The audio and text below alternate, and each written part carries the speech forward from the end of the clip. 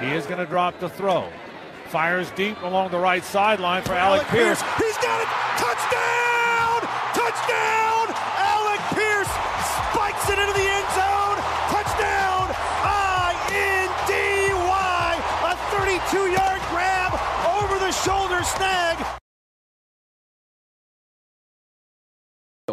Everybody talks about I'm completely comfortable in who I am as a man, bro. I know I can lead men. I know the game of football, and I'm passionate about it. I have no fear about, are you as qualified as somebody else? Bro, I spent 14 years in a locker room. I went to playoffs 12 times. I got 5 dudes in the Hall of Fame that I play with. You don't think I've seen greatness? You don't think I've seen how people prepare, how they coach, how they GM, how they work? I mean, won Super Bowls, been to 2. Like, here's the deal, man. None of us are promised a good job. I may be terrible at this. And after 8 games, I'll say, God bless you. I am no good. I may be really good at it. I got no idea. But I dang sure ain't going to back down. I can tell you that.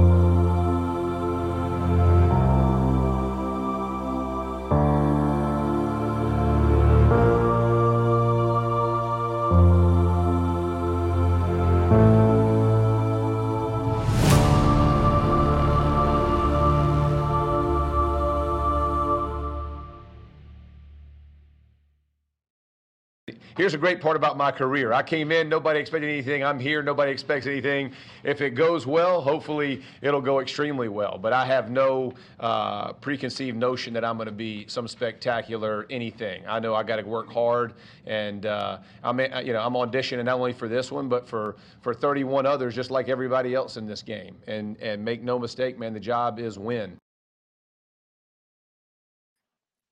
And make no mistake, the job is win. What's going on, Colts Nation? How's everybody doing tonight? It's been a long week, man. I've been waiting for this episode all week, man. I was feeling All really week. good, man, until you had that sack montage going on. I Man. say, yeah, that video kind of hurt to watch. Not so much of a hype video. Listen, I wasn't was going for a hype crazy. video, man. We went through the ringer this week. Yeah. All right. I just Yeah. kind of kept the feeling of it, you know. Yeah, man, that was a dagger to the heart. All I meant to do by making that video was show what led up to Frank being fired. It's all Right, good. yeah. But speaking of that, let's get right into it. First initial reaction. Let's get to the biggest news. Jeff Saturday being hired as the Indianapolis interim head coach outside of the building, was not a part of the staff. He has been speaking with Irsay Frank Wright and giving us advice on what to do with the team in some situations and stuff like that. What was you guys' initial reaction to that hire there? Man, I'll go first. I mean, I think like most of us, I was pretty shocked, but then what followed the initial shock after actually listening and kind of seeing where it's at, which, by the way, total Irsay move, right? Just out of left field, completely seemingly random, but it was revealed there was some logic, some thought behind it. But it might be, not trying to sound like a foolish optimist, it might be exactly what we need. Someone that's not a super analyst, someone that can just fire the boys up and get them going. Like, he's placing other people in these positions, like Parks Frazier, who we'll talk about, to hopefully perform and play calling and other things that he might not be great at, but he can be there to organize and lead this team. And I'm hoping that's what he's able to do with us. Thomas Royal jumped into the chat and says Frank sucks. I'm pretty sure that's who he's talking about, and that's what led up to Frank getting canned, and he likes Jeff being hired. What about you guys, Matt? I mean, y'all know how I feel about Frank being fired. I've been asking for it for 2-3 years now. So yeah, when it happened, I was at work. I was like, yo, I gotta leave, man. I gotta go celebrate. Like, I need to get some shots or something, bro. I was like, I can't be here, man. And everyone at work knew, because I've been here for the last couple years, and I've been saying every year we need to fire the guy. So him being gone, it was kind of heartbreaking at the same time, though. It's one of those situations that's bittersweet because Frank is one of those locker room guys. The team definitely played for him. I agree that a lot of people are trying to say that the team, gave up on Frank. I don't think that's true at all. I agree. I think that maybe some people might have, such as Hines, and that's why Hines got traded. But I don't think really this locker room was not behind Frank at all. I think they were there 100%. Frank's that guy that you want to play for. My thing with Frank this year is that he didn't have the energy that he used to. If you remember a couple years ago, that man was making the team squeeze oranges and saying, things about, let's bring the juice. Who's going to bring the juice? Things like that. He was always saying things to motivate the team. And just this year, you just never saw it. It just didn't seem like he was in it. Out of it, yeah. Yeah, like this whole season. But yeah, that whole thing was bittersweet. I wanted him gone, but at the same time, the way it was done with him getting a text message or a phone call, whatever it was, I mean, that's stupid. Jim should have at least met with the guy. Now onto Jeff. Yeah, that was surprising. I wasn't expecting that at all. Especially with the fact that we have two people on our staff already that have head coach experience. So right, that part kind of blew my mind. But the other thing that confused me was I thought by rule that in mid-season, if you fired your head coach, it had to be in-house hire. I that's what I always thought, because that's what everyone always did. Yeah. No one usually went outside of the building. So I assumed it, and that's when it blew my mind. So then I started trying to find loopholes, but I thought maybe it was because he was a paid consultant. But something like that, yeah. I thought the same thing, by the way. I thought, like, I guess because everyone always did it, you assume that's just the standard. But I think it also is the most logical, right? You want someone that's in-house, which you could argue he's in-house because he was a consultant, but it's a weird situation. What about you, Damon? What were your initial reactions to the hire and the fire? The only thing I didn't like was the impulsiveness of it, especially when it came out that Jim called Jeff in the middle of Sunday's game. That's wild. That's okay. We all wanted him gone. I did. Y'all know me. I was like wanting him gone a minute ago. But that did show a little bit of unorganization and unprofessionalism. Panic even. panic, right? But what I like about it, and I like about a couple of the moves that's happened this week, is it really gives us a time to evaluate the roster. I think that Chris's job is not safe. I'm gonna be real with you, because I think by us bringing outside talent in to coach, keeping guys where they're at, that way they didn't shift so many pieces. I feel like bringing someone externally really gives us a chance to see what this roster can really do.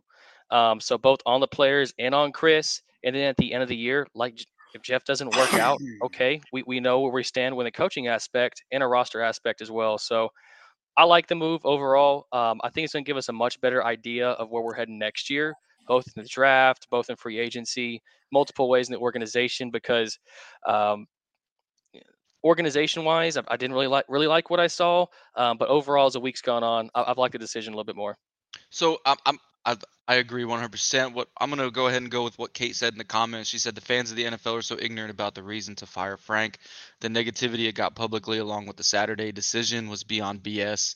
I think the NFL isn't so much as confused as to why Frank got fired. I think it's more of how it was done.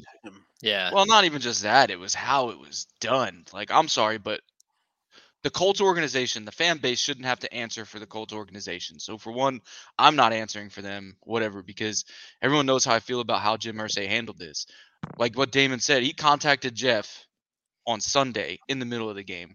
He called Frank on Monday morning at 10:45 and fired him. So when Frank goes to the building to empty out his stuff, that's when he meets with Chris. He never even meets with Jim. Jim doesn't meet with him. Yeah. And then in the press conference after they announced, Jeff Saturday, they were taking shots at Frank for doing his job the way that he has always done it, analytically.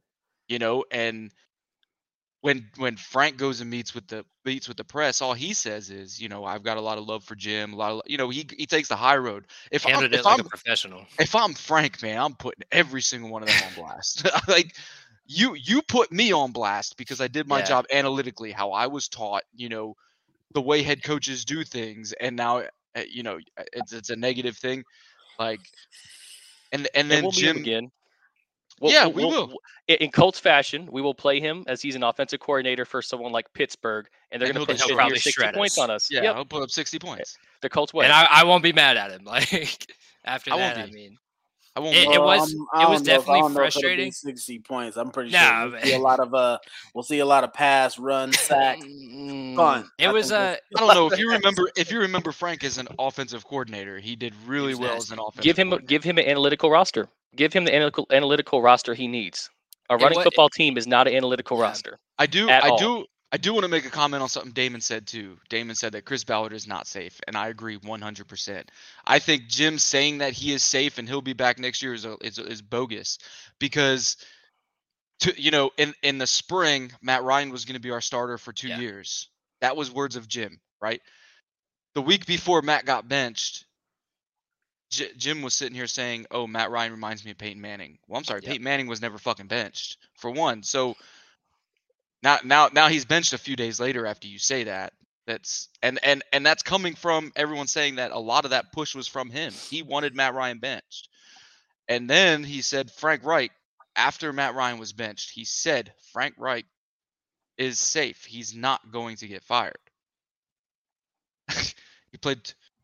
Sam played 2 games and Frank Reich's fired. So it was like 10, 13 days later and Frank Reich is fired. So what kind of word is Jim living by? I find it kind of tough, the position that Jim is in, because like he said, he guaranteed 2 Super Bowls this decade, man. So I feel like I know it's kind of erratic how he makes decisions and whatnot, but I feel like he got to a point where he wasn't really trusting or liking the decisions that they were making. So no, just I agree. Like and you can't blame him. Game, but I don't blame him. Like that's what I'm saying. I'm not blaming anybody in this circle. So whoever, Jim, Chris, the only thing I'm saying is if Jim needs to just stop talking, because so far he's gone back on everything he said.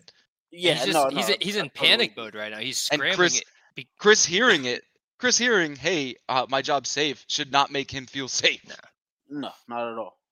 And you could tell it didn't. Yeah, so my initial reaction is I had 3. So I was I was happy Frank was gone. It was finally over. I was shocked that we hired Jeff Saturday outside of the building. And then the third one is I felt kind of bad for Frank just because the way I always feel bad.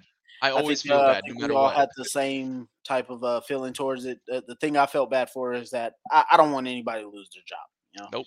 Yeah, that's kind of the worst part of all of this. You got to see somebody lose their job, whether it's their fault, it's not. Somebody takes the blame. Somebody's not doing that well. At the end of the day, somebody's getting cut off of their lifeline to feed their family, however they want to do it. Whether they get another job again or not, that's just not something I would ever sit there and act like I'm a fan of. Then the part with Jeff Saturday, I slowly understood it that he's been a consultant for the team. So that part I kind of figured, okay, I could understand why you did that part. The tough part was that having two head coaches, I did not see it coming at all. I felt like I was back playing football and I was playing linebacker position. Just took a crackback block. I'm not gonna lie to you guys. It was a complete shocker to me. I did not even think at all that an outside hire would be the thing there. And then knowing Frank was going to get fired. I mean, we talked during the game, and I almost was pretty much just like, he's getting left in New England the way we look on offense. I mean, you can't fire your offensive coordinator and basically sit here and act like he was the problem for how our offensive looked. Scapegoat him. And then come out and have the worst offensive performance in the Indianapolis Colts history for the last 25 years.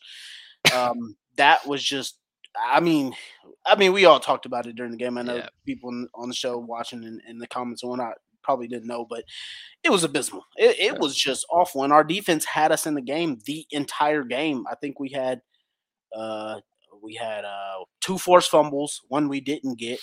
But the defense held us right there, and it just looked ugly. And Frank pretty much kind of cut his own lifeline, firing Marcus Brady the week before. And so I think just at the same time, just for a reference, right? If we can manage to get 0 yards in the first quarter, it'll be an improvement from last week's game. So that's kind of where we were at right now. I almost feel like my bad. 1 second. I feel like if we could score like 14 to 17 points a game in the first quarter and not score another point, I swear to you, we could probably win every game. Like, no lie. That's not even a lie, because most of these games we're losing are by 1 score. Yeah. I mean, 1 score, we're holding teams to like 20 or less. Imagine how comfortable Sam would be playing ahead. Yeah. Last week, a lot of people, like, I watched the tape this week, and there were a lot of things that I saw about Sam that I didn't like.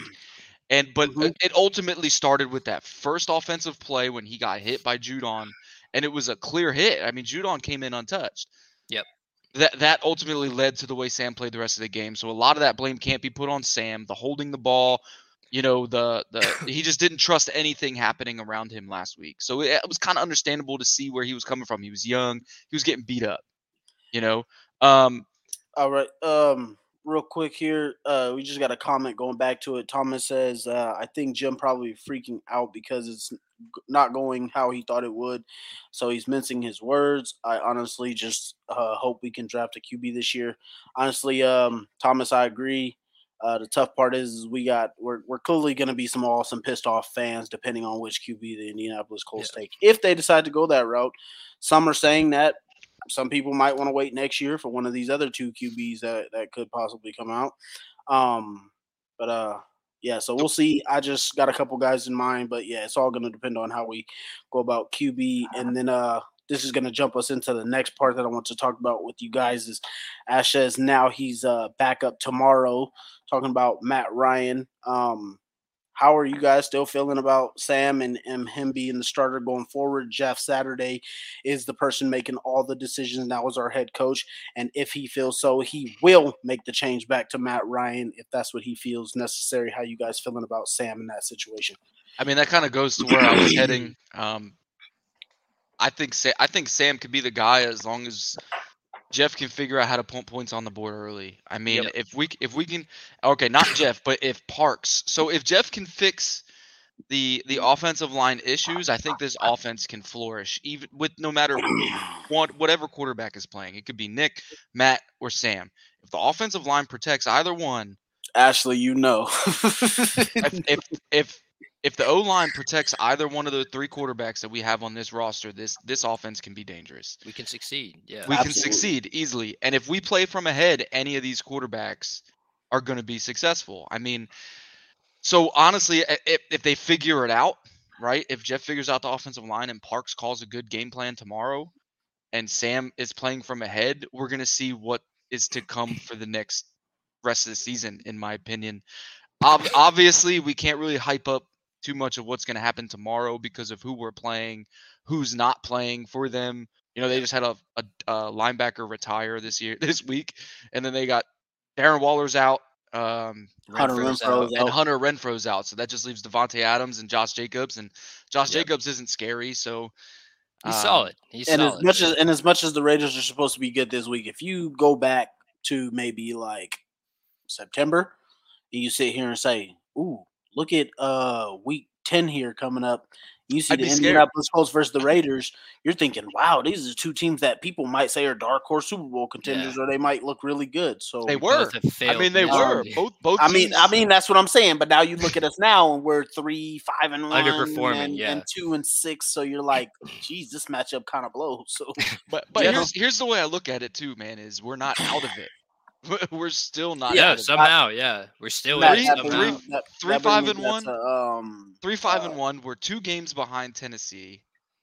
Tennessee is overachieving, and that's not even just coming from me. That's coming from every NFL analyst in football right now. They're the most overachieving team right now, and it's because they have a coach like Mike Vrabel. Yep. Right. 100%. So Trev, Damon, what's you guys' thoughts on Jeff's Sam? gonna ride. Jeff's gonna ride with the young guy. Like I said earlier, I think this roster this year is just an evaluation of the Colts moving forward. Why would you go back with Matt Ryan when we know what his ceiling is? Truthfully, when we had all the pieces together, week 1 through 2, week 3, we still had JT on the field, Hines out there. I felt like we got to see his ceiling, which is very mediocre, above mediocre quarterback play, permit blocking, a running back we can hand the ball off to.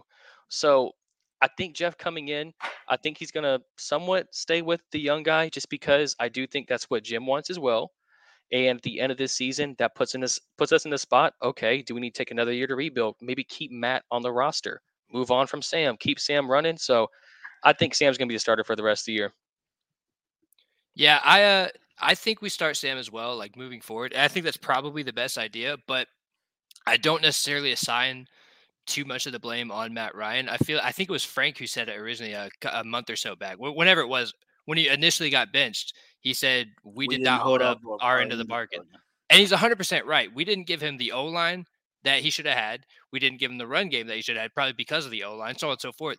So I think in a perfect world, right, where we get last year's offense with Matt Ryan, I think he genuinely would have played a lot better. I think he would have flourished even.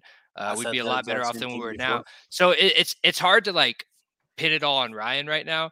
I don't know where he fits with this team anymore, where we're probably looking at some sort of rebuild or reload or just trying to get ourselves back to that. Whereas he's in his final years, he needs a playoff ready roster if he's going to be able to play at all, So I don't know where he fits with us anymore, but I do feel like the Colts as a whole kind of did him dirty. Yeah, it's been it's a little tough one for me as well. I like Sam's ability to be mobile, and that's pretty much the difference there that I see there. I like what Matt Ryan was able to do outside of the fumbles. Yeah, I think the fumbles were just too much. I mean, but when he had a clean pocket, he could air it out. I mean, we saw him get Alec Pierce going a couple times. We also saw with some clean pockets, he threw some dumb interceptions like in 100%. the Jacksonville game. So it's like Matt Ryan wasn't necessarily making all the correct decisions, but I think with a better offensive line, he definitely would have looked a lot better. And that's the difference between the mobility right now. And then, I mean, as we could see against the Patriots, I mean, I remember even some people saying, hey, we should have put Matt Ryan in against the Patriots. And I told them, like, straight up, Matt Ryan would have been sacked 17 times. Yeah, I agree. That's crazy. I agree. Even worse. I don't care who you put out there, who we had on the team. We were not blocking Matt Judon unless we could literally move Quentin Nelson every play to whichever side Matt Judon was on. And then even still outside of Matt Judon, we gave up 6 sacks. So and that's something as well that it's Bill Belichick, first of all, and he is notoriously good at just murdering young quarterbacks. He's going to let you know whatever you were terrible at. Yeah, he can exploit that. So I kind of expected that coming in, that he was going to give Sam a hard time. And I mean, that's what happens. In the offense in general, we haven't seen this is the first week we're going to see just how much Frank had his hands in the offense truly itself. Nothing's going to really change from, I think, a play standpoint, play design, but I think play calling is going to look significantly different. We're going to see, I mean, this Parks guy, if there's anything I'm nervous about next week, it is just his play calling, because I don't know what to expect. I mean, we'd like to say it can't be worse than Frank, can't be worse than Marcus, but we truly just don't know. Yeah. So don't know. That'd be interesting. I'm going to real quick make a comment on this. She said, I want Dennis Kelly, or Ashley said, I want Dennis Kelly at right guard and Ryman at left tackle, bench Pryor. So I'm going to make a comment on this because I've watched the tape every week this season, and it's not just Matt Pryor. And if you watch the tape from last week, Braden Smith and Matt Pryor both had no idea what they were doing. Whole right side. Quentin Nelson was getting beat up man-to-man on the left side. I mean, if there's anyone who even held their own, if there's anyone who held their own last week, it was definitely who was it at left tackle? Was it Raymond or Dennis Kelly last week? I think it was Dennis Kelly. Yeah, one of them. They held their own pretty well. Matt Judon went over there a couple times. He didn't get sacks when he went to the left side. Yep. I'll say that. He was getting sacks from the right side. And it was ultimately from Matt Pryor not being able to, or Matt Pryor and Braden Smith not being able to swap off their blocks when Judon was stunting on them. You know, but we saw that the week prior and the week prior and the week prior, and we kept saying that right side can't block the stunt. That's all that is. I want to make a little navigation here real quick. We got 2 comments. So Peyton says we need Darius back. Shaq isn't cutting it. Yeah. I just thought this one was funny. People have made some jokes about it. Honestly, I say he's wish. All right, the wish version. I will say it's been tough dealing with his situation. I will say give him a break for right now, just because the way everything went back. If he's in a position where, like, even Matt said it the first week he came back, he looked slow. Yep. He looked really slow. And then I kept saying, like, we need to let him play and let him figure it out, because he was playing on a snap count. And me personally, I don't like snap counts for certain positions. If you're not in a play where you're going to make an effect on the game every single play, then you don't need to be on a snap count. You either need to be playing or you don't need to play. Right. And when he said his calf wasn't firing, that's more of a concern for me. And I would rather have him rested. Our linebacking core is solid, and I wouldn't want him to risk something, because right now, from what I heard from his video that he put out, man, I hate to deter Colt fans, but it sounded eerily similar to our Andrew Luck situation. So hopefully he can take off the rest of this year and get back and get that figured out, so we don't have to lose the guy with his type of ability. Because I'm telling you guys, with him being on the field, whether our linebacking core is good or not, there's just turnovers that he makes that we just don't get from other guys. So yeah, he's a playmaker. This really is an issue that the Colts have had for quite a while. I don't know, as long as I've been a Colts fan. Yeah, at least I want to say since it started with Peyton's neck back in started with Peyton's Sanders neck. Yeah, Bob Sanders. Well, I think Bob Sanders, he came out with the injury, so that was kind of his issue. Well, Bob Sanders had that same injury every time he got injured, that damn right shoulder, because he hit so goddamn hard. At least that's what I say it was. Yeah. Because that dude will pop you, and that shit hurt himself. But, no, man, it's like, yeah, we saw it with Peyton with his neck, and then he was gone, right? And then Andrew Luck. Just kept no honesty about whatever was actually going on with Andrew Luck, and then if you listen to that Zach Kiefer podcast, he really explains all of it and whatnot, and they go back and forth and get the whole breakdown. Man, I want to tell you guys, that shit made me sad, angry, pissed off. Like, it gave you almost every emotion listening to the whole Andrew Luck story, and you could put the blame wherever you want. But there's a lot of it where you're just like, I don't know who to put the blame on. For a while, I was only blaming Grigson. But when you listen to that story, you know, there's a lot of blame to go around in that whole story. There's a lot on it, and that's a good point, right? Like, I don't watch Zach Kiefer very much. No, it was a podcast. Yeah, I didn't watch it, but I know that, like, if you really look at it, from what I was understanding is that Chuck Pagano wanted offensive line. Grigson wouldn't give it to him, but then Chuck Pagano still went ahead and wanted to run this downfield type offense, and it didn't make any sense to me. But that's old news. We've all talked about that before. But then, with Darius now is concerning because they said that they said that his back surgery was supposed to be something that was it was going to be a quick healing process. He was only supposed to miss like camp and preseason. He was supposed to be ready by week 1. Yep. He wasn't ready by week 1. He played part of week 3, broke his nose, had a concussion, was out, and then comes back for 2 weeks on a pitch count, and now he's on IR. Yeah. And it's like on one side we just have shit luck, right? But then on the other side, at some point you have to look at this medical staff. You have to look at the trainers, whatever it may be. Like, that's self-evaluation that you have to look and be like, are we doing everything in our power to keep these guys healthy and keep them on the field? Because it doesn't feel like it with how often this happens. I agree. I personally didn't feel like I call it the Peyton Manning curse. Whenever you let a legendary player go and it's not on their terms, I feel like every team that does that, they end up in a shit. I don't think Darius should have came back. Because every week he never commented on whether he was 100%. Anytime he was doing some kind of locker room talk, he always sounded like he wasn't 100% and that he didn't want to come back. But the coaches, and the coaches were always keeping it up to him. And if any of you guys ever played, you know what that's like. The coach tells you, "Hey man, it's up to you. If you want to play, you can play." I'm playing every single time.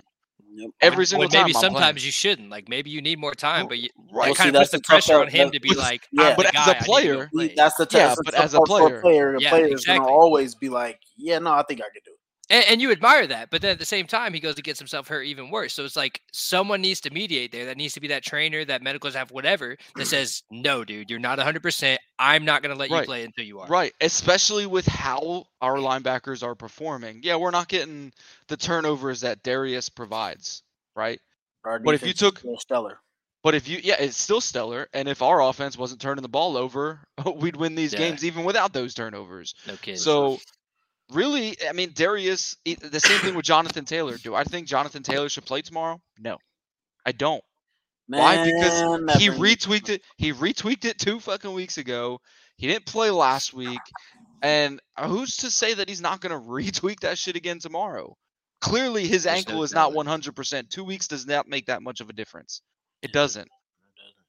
Well, I mean, it depends on whether it's mild or not. I mean, he did have a couple weeks off in and out, but either way, like you said, I mean, it brings me to another situation I'm terrified of. Let's get to that in 1 second here. I want to answer this from Kate because she said, Kate says, saw a meme that the Raiders are going to tank for picks. Oh, she did. Thoughts on that for this week's game? So, Kate, I just want to point this out to you. So, anybody who thinks the Raiders should tank for picks, I'm just going to tell you now, Mike Mayock and John Gruden came in together as GM and head coach. Can't remember the exact year, but I want to say it was 2020. Since then, they have had 5 overall first-round picks, and 3 of them have been cut. And they can't keep anybody, dude. And 2 of them, they didn't even pick up their 5th-year option and pretty much have been released from the team. So if the Raiders want to go ahead and tank this week, by all means, all of us Colts fans will take it to get a game behind Tennessee. And so just saw that there and just want to that's something we had talked about a little bit pre-show, like when we first got on, we're just chatting a little bit, is that it's honestly not a bad matchup at all for Jeff Saturday's first game coaching. Like, the Raiders are in a tough spot. They don't look good at all.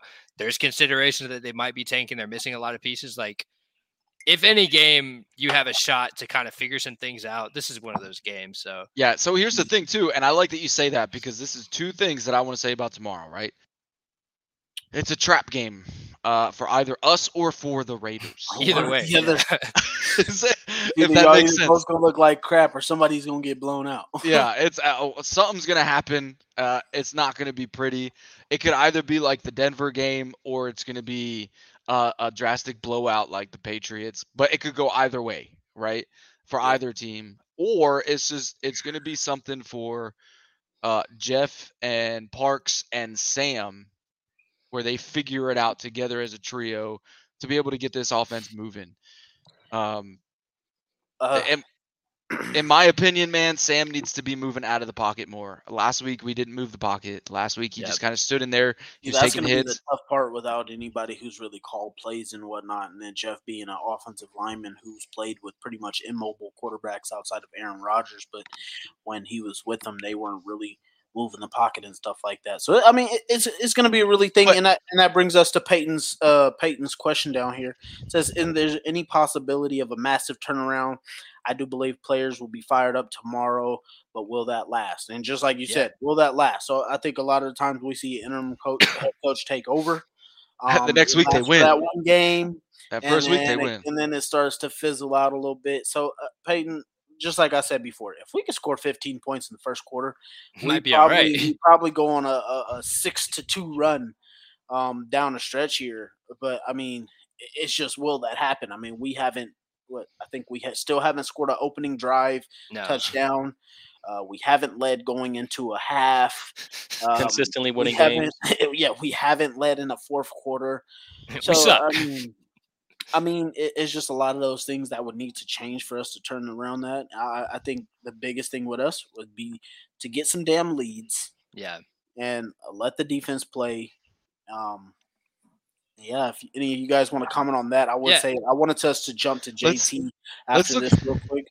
But if any of you guys want to comment on that real quick. Let's go ahead and compare it to the only other team who's fired their NFL coach, their head coach, this season. The Carolina Panthers. Who just lost on, if you guys haven't seen, they just lost on Thursday night. They won on Thursday night. They won. Or no, they beat They destroyed Atlanta. Yeah. No, didn't they lose? They lost last week to the Bengals, though. So they that's the Bengals. That's a Super Bowl contender. Yeah, so they won their first game after their head coach got fired. They lost to the Bengals, and they just beat the Falcons. So they've went 2-1 since their coach has been fired. Yeah. So and they even lost Christian McCaffrey. So even for them to be able to figure it out with the lack of weapons, whatever, Robbie Anderson's gone, Christian McCaffrey's gone. They're on an interim head coach, and they're still performing. I don't know if they're performing better than they were, but I know they're not. It has been better because they're not the Mayfield. Yeah, they're not the. I believe they're still starting PJ. Yeah, they're not the laughing stock of the NFL like we are right now. And tomorrow is important for us to get out of the laughing stock of the NFL. Yeah, because we're now back at 32nd with 14.7 points per game. Nice. And so that brings me to the next thing I want to talk to you guys about because I'm actually pretty terrified about our running back situation. So as you guys know, we've traded Nyheim Hines. We've now brought back our old guy Wilkins. Then we have Moss that we just traded for, and we cut Philip Lindsay. So our running back situation right now is Jonathan Taylor, who's coming off of an injured ankle, who practiced all week, but we don't necessarily know how he's holding up. He wasn't really seeing holes well. I think it was more his trust in the offensive line to make those plays, but his ankle hasn't been good all year, and then he had a knee. Then Jordan Wilkins is our number 3/2. I don't know if it's him or Moss, but that's our running back situation right now. And I really personally don't like it because the one thing that we were supposed to have on this offense is supposed to be a running game. So if we're depending on a pretty much a first-year quarterback and our receivers, I don't know what you guys thought on that situation. So I think you're liking the way this offense. I think you're being a little pessimistic, if that's the word, about the running room. Because for one, I can get being pessimistic about Zach Moss. He's close to being on the Buffalo Bills practice squad before they traded him to us.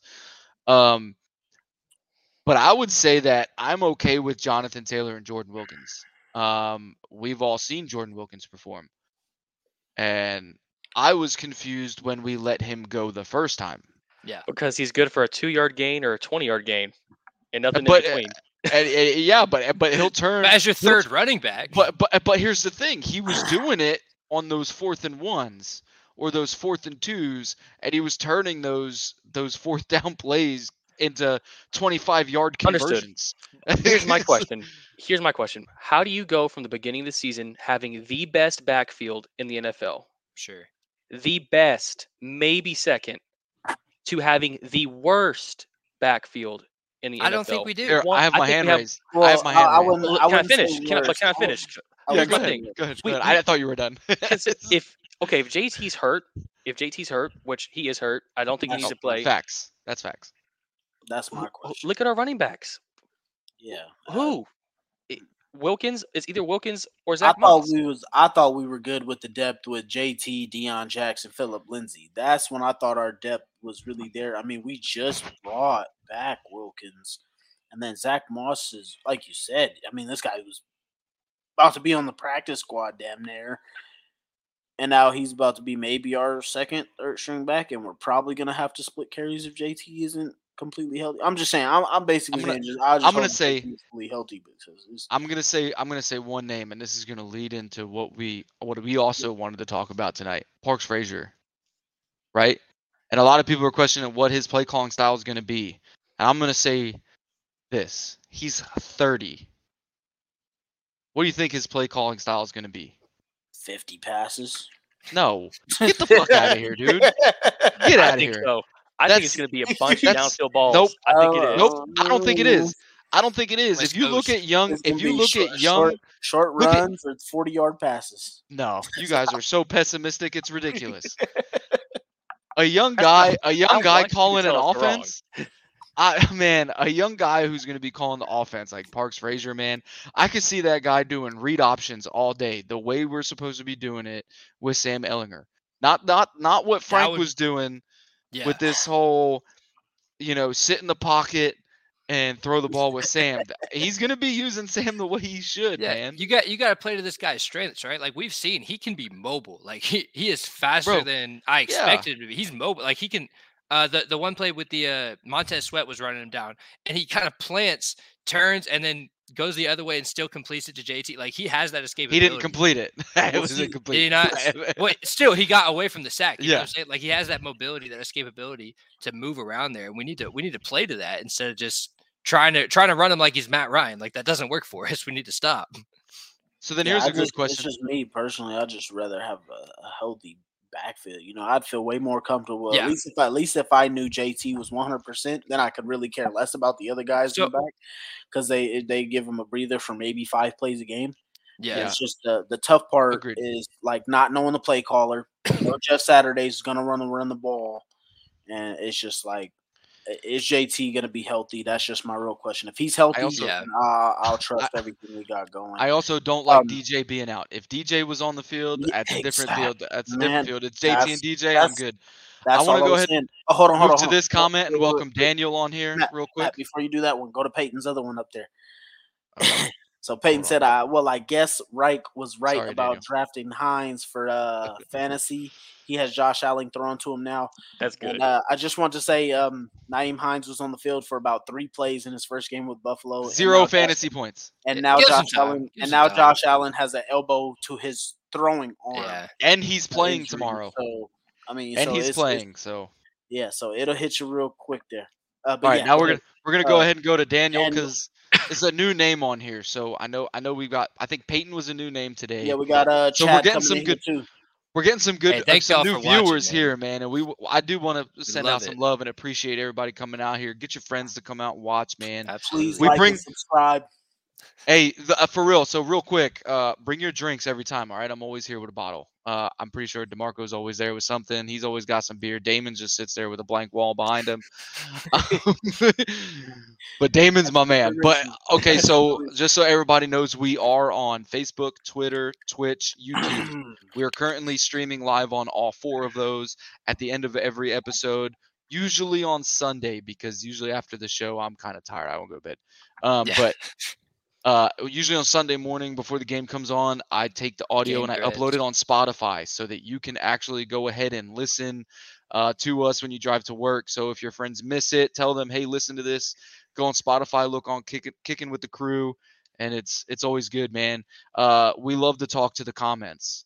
So having all of you guys in here just kind It's of awesome. it keeps the show going, man, and we love it. So bring more people in here. So to go with Daniel, he says youth is on our side. Let's go Colts. I'm pleased with the move. Definitely not a traditional move, but seemed like the smoothest move to get the team off the shitter. And I actually agree. I think giving Parks the chance to call plays is kind of it's unorthodox to me. He was an assistant quarterback coach, but I think it could pan out because he's the guy that worked with the quarterbacks the most. Right. So he knows what these guys want to do. Should know their strengths and weaknesses, right? Should Right. know how to play them. Actually, even if we do end up going back to Matt, which I don't see that happening, I don't hope it happens, but even if we do, like that's something he should be able to understand is the difference between those guys and how to operate with them. Just like you said about play calling, another new comment or another new person in the chat is Chad. He says screens and quick short passes. So that's what I'm hoping for. I mean, that's what we've been hoping for all season. So last week we called 0 screens. Exactly. Zero. With the amount of pressure we took, we called 0 screens. If none of us are professional play callers, but all of us have sat here and watched these Colts games, and we're like, how are you not slowing down this pass rush with quick passes and screen game and stuff like that? So hopefully we will see some of that. I think that's something that Matt alluded to, that we will see a young play caller come in and want to run the ball, get the ball out quick out of his quarterback's hands, should see some screens. I mean, honestly, it's like tough to even think that we even have a screen package when you think about how many we've run outside of the ones to Michael Pittman Jr. and the ones to Paris Campbell. So hopefully we do see that come into the game a bit. Which and by the way, I do want to hop on this. I didn't say it earlier when we were talking about the running back room, but you mentioned it here. I think all of these guys, what they do have, even though a lot of them don't have a lot of experience playing or whatever the case may be, they're not big names, and there is some questioning there. But I think what we've seen from each of these guys in one instance or another is when they can get to the second level, all of these guys have explosive ability. So when they can get these blocks, they can take off. Like they have the physical ability. Obviously, JT's the man. Like we saw that last year, and we just need him to get back healthy. But beyond that, these other guys that are arguably practice squad guys, right? When they can get to that second level, they have big playmaking ability. So we just need to set them up with those opportunities. Exactly. Agreed. All right, so let's go ahead and name some of these comments because there's a lot of them. I'm going to go with that comment from Peyton there. If you don't mind, Matt, if I could answer this one because I really like this question or the statement here. This is what I was trying to say. I feel like the whole NFL needs a change when it comes to coaching. Recent years, there was a small stint of that with Kingsbury and McVay, but it really stopped at that. So actually, I just want to let you know, Peyton, if you didn't know, the Vikings coach that just got hired, he was also another young coach. I'm blanking on his name right off the top of my head here. Kevin O'Connell. Yeah, Kevin O'Connell was actually hired. McVay. He was from the McVay tree. He was actually a younger hire. I think the tough part is just like if you think about anything that goes on in the NFL, anytime it works, even if you think back to the Philly play, the Philly special that goes around. This is a week-to-week league. It's also a see something and want to buy into it league. So anything that works in the NFL, you're going to see other teams jump on and start trying to do that really quickly. Just like with McVay, everybody wants the next young, innovative coach that can make quick decisions, great on offense, and then use whatever analytics or whatever they use to try and get their team through that. And everybody wants Sirianni. Let's be real. He's the guy that we let walk that kind of wish we had him now. You know what I'm saying? Because you remember a couple years ago, we used to question, what the hell does Sirianni even do around here if he's not calling? I mean, I've questioned that for any offensive coordinator for Frank. Yeah, now we see, like, Sirianni's the man. But everyone's looking for that. You know, that young coach that can step in and take a team and just run with them. Because young coaches have a different mentality to coaching. Yeah. They know how to get that you know, the powerhouse type offense to go. They know how to put points on the board. They know how to use the new generational style players, right? And then you got coaches like Frank or these older guys like Bill Belichick who are struggling to get players to you know, put points on the board the way they should be. Like, yeah, it's like crazy. They're playing catch up with the analytics almost. Like they're trying to stay in step with these guys. Well, the younger coaches don't look at analytics as much. They know when to do it. They just do it. They just do it. They're aggressive. So I want to answer Chad real quick. Did you want to chime in on the coaching hires there? How's this been going, Damon? Yeah, I mean, we forgot Cincinnati, we forgot Yep. Miami. These are other two Oh, yeah. teams. I mean, Hey, that that's true because Mike McDaniels is definitely my favorite head coach, bro. And I look- love that No, dude with yeah. a passion, Look, bro. Dude's and funny. look at this, and these rosters of these teams, they have pretty skilled wide receivers, average offensive lines, pretty decent. I mean, these and just look how much coaching can elevate and change a roster. Yes. At the beginning of this season, we thought Tua Tagovailoa was going to be the worst quarterback in the league and not being able to get 5-10 passes off like a He's Malik an Willis MVP candidate performance. now. And this guy's throwing from 3, 4, 500-yard, 3, 4, 5 touchdown games. So I do think coaching is moving in that direction, and you're going to see guys like the Belichick's, the Frank Reichs, the Mike Tomlins of the league. I think you're going to watch them kind of trickle out. Yep. Yep. And then Agreed, Matt, agreed. before you get to that comment that you want to get to real quick, I just want to say something that Daniel said here, 'cause I think this is huge. Daniel says here, trust instinct and make it personal. And a lot of the reason why I think that's why Jeff Saturday is into the building, he's not going to be one of the huge analytics guy. Yeah, he'll hear it. But like he said before, he's a lineman, bro. When you work hard to get those points, when you get down there, you're going to get those You points. take 'em. You're going to take those points, and then you're also going to, you're going to try and not use analytics, and you're going to go with your gut on some stuff. But yeah, go ahead, Matt. All right, so I'm going to answer Chad. Chad says bringing Saturday in, I'm hoping will motivate and set a fire under the offensive line ass and get them playing in a sequence, not this folding offensive line we have seen in further or in seen from an Overpaid expensive O-line. offensive line. There's another comment in here too. I think he also said this whole season we've been let down. A lot of teams are playing like trash. I'm trying to catch up on some of these comments. And then he also said bringing in an all-pro O lineman to a team that's an O line is being pushed around. So I mean that's what I'm hoping for. I'm hoping that Jeff just comes in and focuses on fixing the offensive line. Yeah. We also got a new person in the chat. We got Joseph Daywalt. Let's go ahead and pull his comment up here real quick. Welcome. I am super excited for this game tomorrow. It's a new start, and Jeff is going to make changes. Man, I'm Hope so. excited. I'm excited and I'm scared at the same time because it's like seeing a dark tunnel in the middle of the night and you don't know what you're walking into. You know, like I don't know if anyone played the new. This is going to be a weird Jim Irsay type metaphor, right? If anybody played the new Resident, no. I don't know if anyone's played the new Resident Evil Village. Yeah. I like the game, so I played it right in that first scene, or the first time where you actually get to play.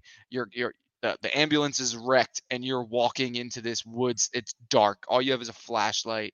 You're hearing things all over the place. You got no idea what's going on, man, and you're just hearing things.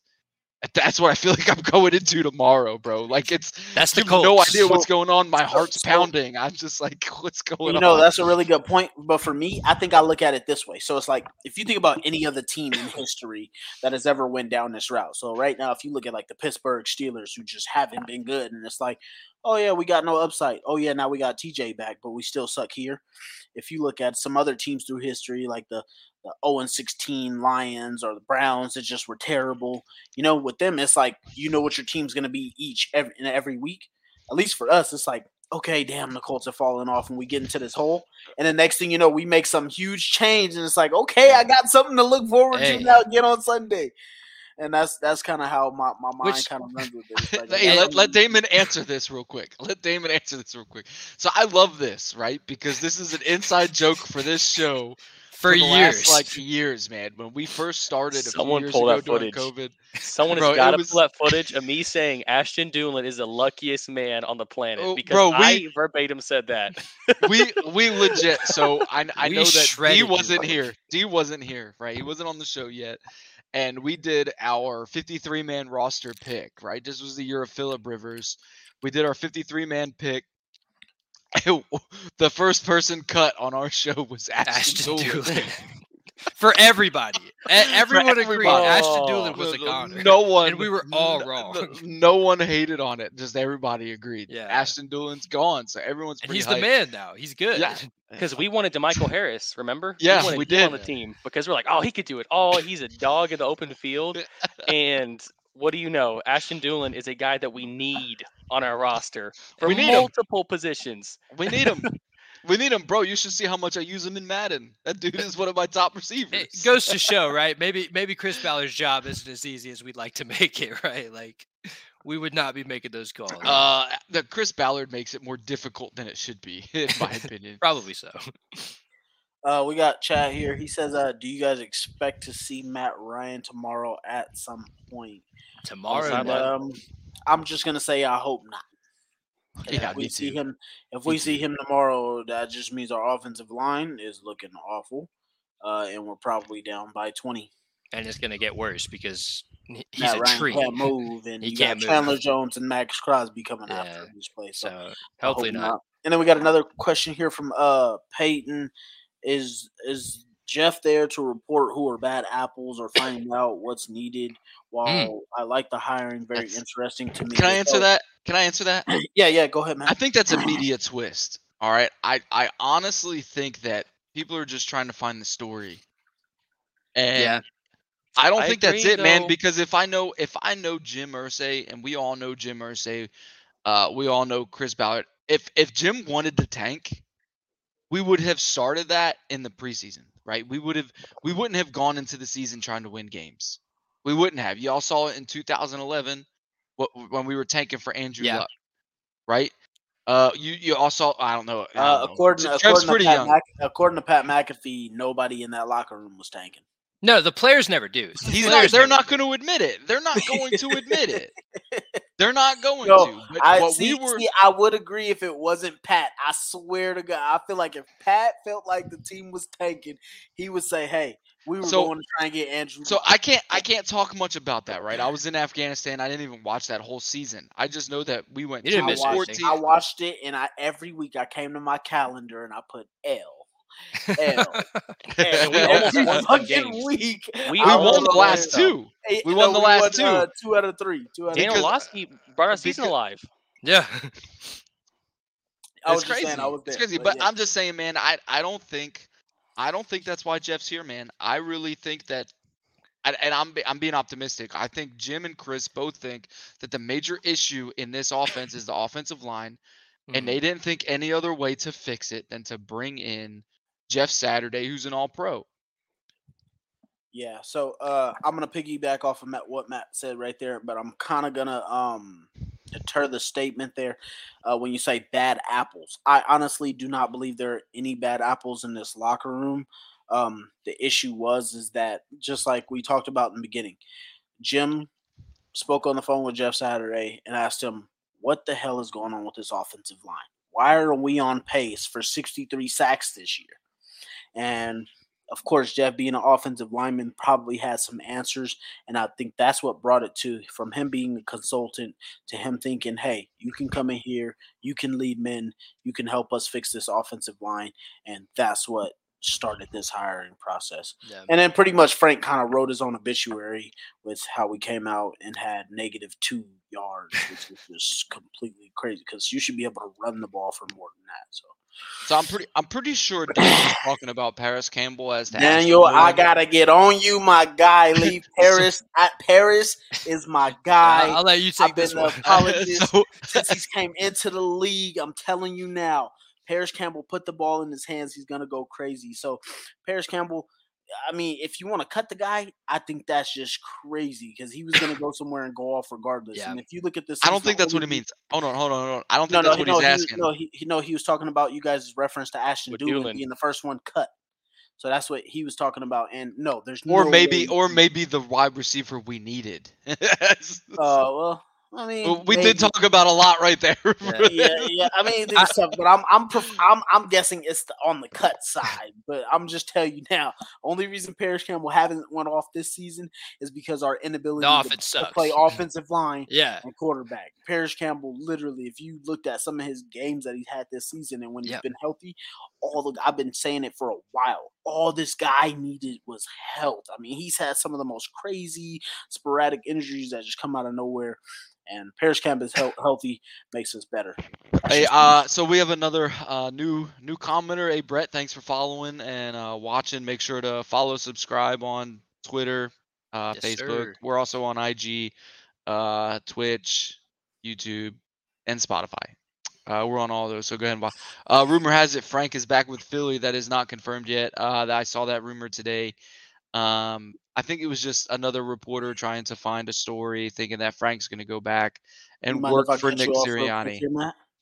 Well, I mean, if you let me finish.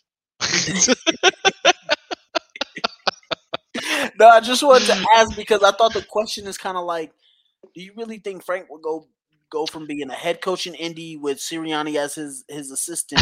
Right. I was getting there. See, if you would have let me finish, I was about to say my bad then. See, yeah, me and you do we be doing that. Sometimes we'll think the exact same thing. Sometimes we think the complete opposite. So my bad. I was just about to say that I don't think Frank's gonna work for Nick Sirianni after Nick Sirianni worked for Frank Reich. Like, I don't know. I mean, it'd be weird, but like, I'm with you. He's not that egotistical guy. Like, I'm just saying, right? Hypothetically, if Sirianni offered him that position or offered him some kind of job, I think he's humble enough that he'd take it, and I think so. He would go because he just wants to be part of a team, right? I don't think he's that egotistical guy. It's like, oh well, you were my OC, I can't work for you. I don't think that even crosses his mind. I don't think Philly needs him. Yeah. No, I don't either. I don't think this happens. I'm just saying hypothetically. See, my thought process would be is like, why would I go back to a lower step? Not really ego thinking, but thinking he's gonna have to. When he spoke with forgetting his name. He spoke with the reporter and he said, I want to be a head coach again. Yeah. He's probably going to go and be the head coach in Carolina. Nope. Hold on. Stand by. Time out. Sorry, this is stop. This is stop and sign language. Time out. Go ahead. My kid's deaf and hard of hearing, so I just signed you to stop. Chargers. No way. Do you think any of those teams hire him though? If the Chargers get Frank Reich, they're about to fire him, dude. I'm telling you, if there's any coach that's going to be fired on that Black Monday when all them damn coaches get fired, it's Brandon the douchebag Staley. Yes, he's going to get fired. And who better to hire? Oh my God, Frank Reich is the Chargers. Oh my God, dude! Justin Herbert and Frank watching that game of Justin Herbert Austin Eckler, killed Nyheim Hines getting used. Austin Eckler, Mike Williams. Oh my God, Keenan Allen. And then if he could just find a defensive coach to fix that defense, dude. Bro, yes, they have Khalil Mack over there. I mean, I don't hate it. I just feel like anyway, this guy. I feel like every time I think he's got comments. You see a head coach get fired like this, I think they end up having to go OC or something before they become a head coach again. I don't know if anybody's willing to put him back in that position just yet.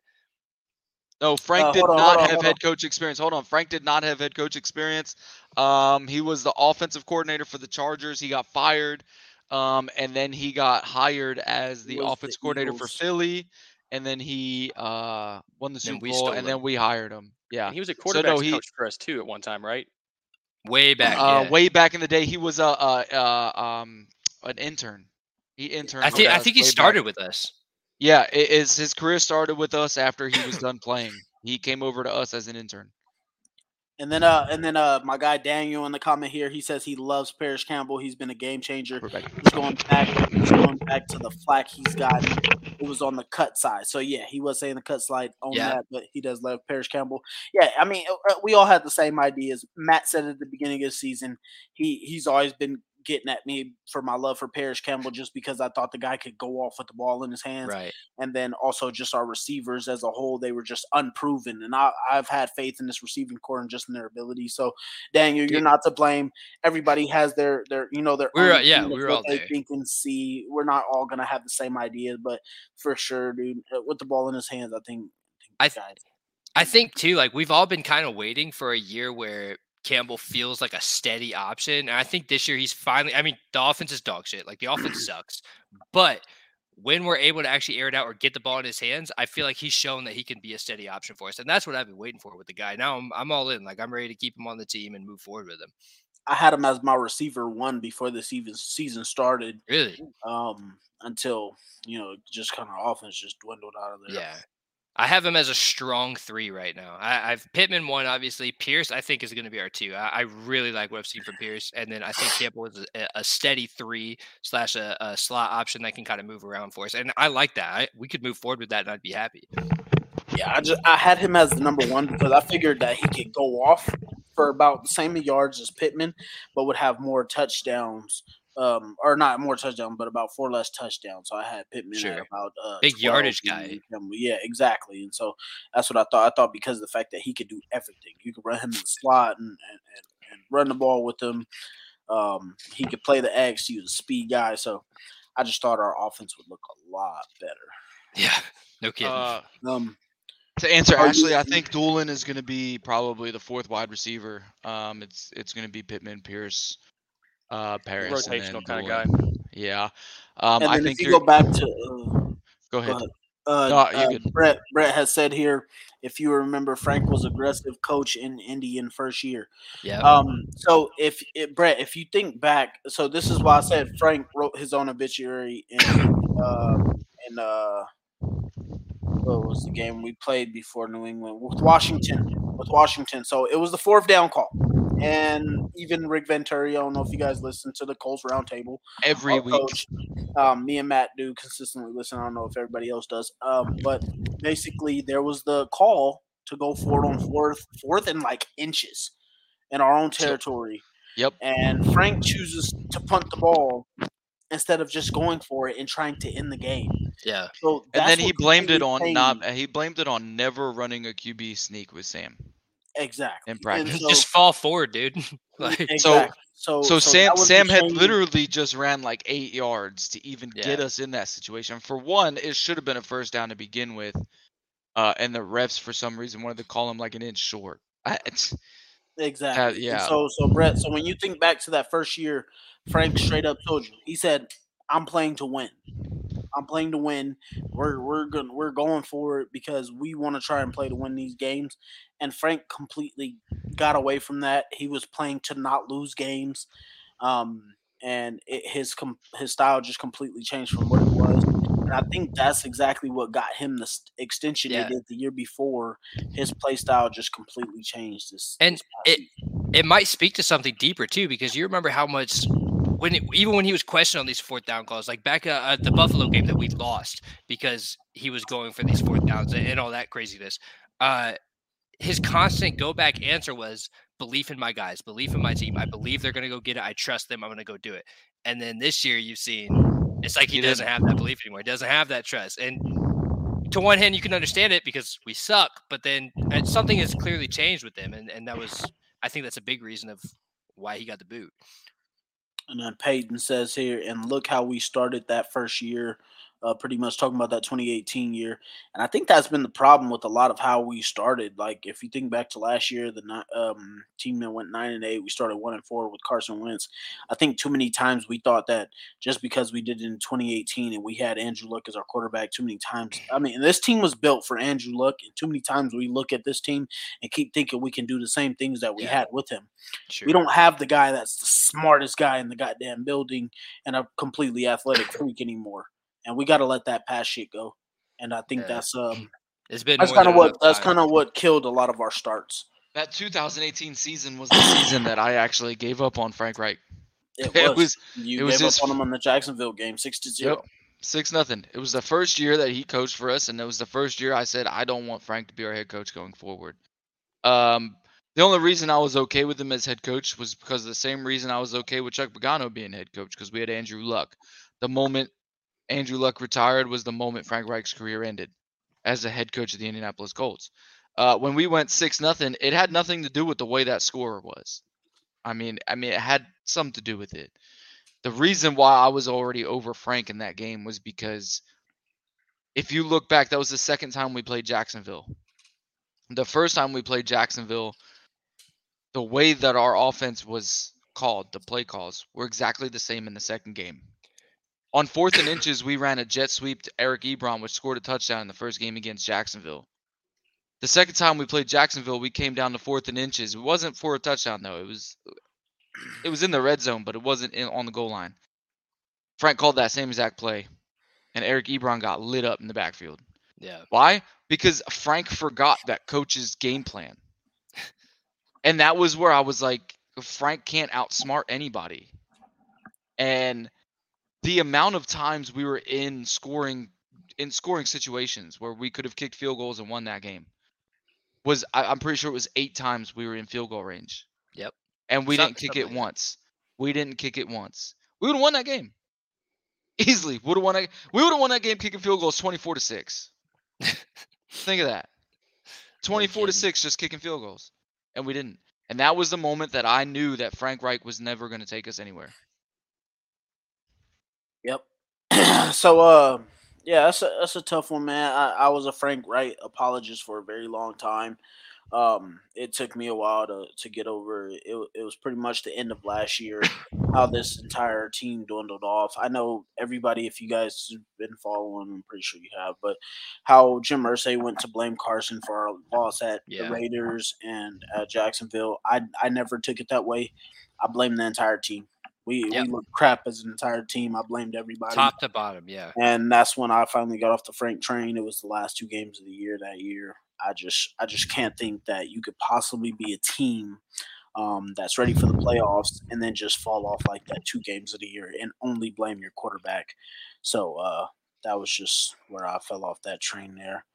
And then we got a comment here before we probably get into our last topic here. Chad says, say we end up with the 14th overall pick in the draft. Do you trade up for Stroud or Young or try for Hooker or Levis, but at what cost? So me personally, Chad, I've talked about this a lot. I'll try and be quick just so we can get to our topic here. But I think Levis is garbage. I think he's the next Josh Rosen. He will kill whoever's franchise decides to take him in the first round. But if we had the 14th overall pick, what I would do is personally, I'm not going to try and trade up because if you try and trade up, you mortgage your franchise for guys that may or may not work out. If you have that pick, go ahead and take them. But you don't try and trade up there. You take the best player, 14th overall pick, whether that be a pass rusher, receiver, or cornerback. Personally, that's what I take. Or left tackle. Left tackle because in Indianapolis, we don't have a fucking left tackle to save our life. No, we don't have a right guard. I mean, I wouldn't take a right guard with the first overall pick. Look at Quentin Nelson, how that works out. I mean, my guy's just falling off. But he dominated his first 4 years. All right, I think he still could. He still could. I mean, it's tough. Me personally, I'm just gonna say left tackle, wide receiver, cornerback. Those would be my positions, and then next year go quarterback. That's personally what I would do. And then maybe take a guy like Hooker or Anthony Richardson if he comes out late. That would be mine's there. Yeah. And if any of you guys wanted to chime in on that before we get to the Raiders. Well, to answer the question below too, he's bearing an ankle injury, and that requires you to put a lot more weight on your ankles when you're moving outside the tackles. When you're running at an angle, people are going to tackle you out of the tackle box. They're going to go low. So being to stay at shoulder pad level and run through the tackles, run up the middle, it kind of saves. Are you answering We're answering Wesley. So Wesley, I brought this up because it was a new commenter, so it's a new viewer, wanted to bring his comment in, give him some shout out, some love, and it's a good question. And please like and share. Please like and share, right? And Damon is 100% correct. When you run to the outside, it puts more pressure on your ankles, but you also got to think at for some reason this year we've heavily run out of the shotgun. You don't run very much outside of the tackle. Oh, it's annoying. Oh my goodness! It First really play of the is. game tomorrow will be a running back. Will be a running back zone. I promise. Yeah. So why we don't know. We don't know what's going on with those play calling. We could see a whole totally different thing tomorrow. You got to think new play caller, new head coach, everything tomorrow. What we've seen the last 9 weeks, we might not see tomorrow at all. So no telling. There's no can't change everything in a week, but I mean it's still tough. Like I'm gonna tell you right now, I played running back, also played point guard in basketball. A high ankle sprain is not something that you can cut with on at all. So I don't care how much tape you put or whatever. All the tape does is it limits your explosiveness. So you may be able to run normally, but you can't make the cuts. Like if you think back to the Patriots game last year where JT takes that and goes 70 yards and makes that touchdown, you don't have that explosiveness when you got a high ankle sprain. So it's tough to say, and that's why I'm worried about our running back room with JT. So I am hoping he is healthy because that's one of my biggest questions. So speaking of, let's go. Speaking of the game tomorrow, let's get into the Raiders. The Raiders. the Las Vegas Turds. They're looking key just as bad as us. matchups. So I'm gonna go from the view of what I see. So Trev, Damon, and then DeMarco. So we're gonna start with Trev. Your key matchup for tomorrow against Vegas.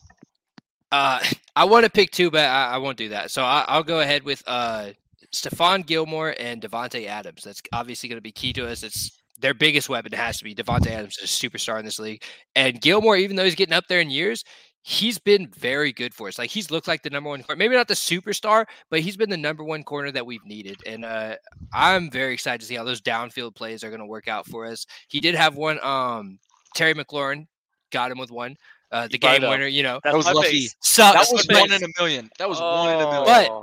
But right, exactly. And to that point, right, there's a level of sometimes these stars are just going to get theirs. And it doesn't matter what you do defensively. Like, there are these superstar players that can turn it up on that big moment and just make the play needed. And I feel like that's what Terry did. I didn't even give Stephon any salt for that. He got his hands on the ball. You know what I'm saying? 100%. Like, it just happens sometimes. Yeah, I'm super interested to see him match up against him. Okay, that's a good one. We hit the ground together and the ball goes incomplete. Yep, that's a good one. That's a good one. Hey, don't worry, guys. You guys go ahead in the comments. Go ahead and comment your key matchups also, because I already see one. Chad said Raiders look horrible. If you know where that Jeff comment Saturday, came baby. from Jeff Saturday. Yep, it did. It did. Analysts about the Raiders. So we'll hit up those comments and your guys' key matchups too. So make sure you guys comment your key matchups in there also. Everybody, that I believe we got some viewers in here. So Damon, who you got? Key matchup. Colts offensive line and the Raiders front seven. Flat out. They got a couple pass rushers, right, that are pretty good. Chandler Jones, Max Crosby. If we don't block, we lose this game in a blowout. Yeah. Last week all over again. Derek, don't get this season wrong. Derek Carr can still go for 400 yards, 4 touchdowns, torch us like he did last year. Absolutely torch us. Hunter Renfrow, of course, not playing this week, torched us last year. Yeah, it's going to come down to blocking for me this whole game. That if there's anything that we could say this game matters the most is if we can block and put points on the board, because we know what our defense is going to bring us tomorrow. How many sacks did we give up last week, DeMarco? Was it 14? 9. Pretty close to 14. Setting records. All right, D, who you got? My key matchup might be a little shocker to you guys, but it's going to be Parks Frazier versus the defensive coordinator. Okay, I gotta change mine. I think that is our matchup here, because honestly, if you look at the Raiders season, they had a 17-point lead against the Tennessee Titans. They had a 17-point lead against the Jacksonville Jaguars last week. They've had multiple leads, double-digit leads against teams, and they have failed to finish them out. I don't think this Raiders team is good at all. There's just as much turmoil as us, and our defense is better than most of the teams they face. As much as Devontae Adams is good, as much as Derek Carr is good, I think as long as we can, keep doing what we've been doing on defense, I think we can make this team not look as good, because Devontae Adams and Derek Carr just haven't. They've been on some good pages, but it hasn't been sustainable. I think this team can be okay. Now, if Park Frazier can come in here, he can run the ball, he can get some quick rhythm passes, he can get the play calling right. If he can outsmart this defensive coordinator who has literally no film on this guy, unless you want to go back and look at college to see how he played at, I believe it was Eastern Kentucky but he was a defensive coach there. He wasn't even an offensive coach. Who? Parks Frazier. He was the quarterback's assistant for us. For a year, he was Frank's assistant. Yeah, he was a coach's assistant, but all of his college experience, he was a defensive coordinator and a defensive assistant. He was a quarterback. He played quarterback. But he was a defensive coordinator for Samford. For his coaching, this is his first offensive coordinator I job think yet. Even better for him, because he'll know how to attack a defense. So you can look at it that way, but that's why I think it's going to be simple too. Like, we're not going to go out there and see complex play design like we saw in the past. In the past, it's I don't think Frank had any complex play design. That's my thing. So that's why I think Parks Frazier is my key matchup. I think if he can, dial it up a little bit and get some plays going, I think that'll be the guy versus this Raiders defense. That's my key matchup there. All right. So because DeMarco stole mine, because I was gonna say the same shit, I'm going to change mine up a little bit, and I'm going to go Kwity Paye versus Dylan Parham. You heard Kwity Paye reactivated his ankle, right? Is he not playing? He's questionable. He reactivated his ankle on Thursday. All right, I'm changing mine then. Grover Stewart. There we go. Hey, Grover Stewart. We're going to get pressure somehow, and it's either going to come from Kwity Paye or Grover Stewart, whoever's playing the goddamn game. I think Kwity Paye is going to play because without Tyquan Lewis, I think Kwity Paye is going to have to play, to be completely honest. who's third there, by the way? Who's behind both of them? We lose Kwity, or no, we lose Tyquan Lewis, and now Quiddy's questionable, man. It's getting rough at pass rush right now. Yeah, but the good thing is that the two guys in the interior defensive line are probably two of the best in the league. Like we need Yannick to turn up this game.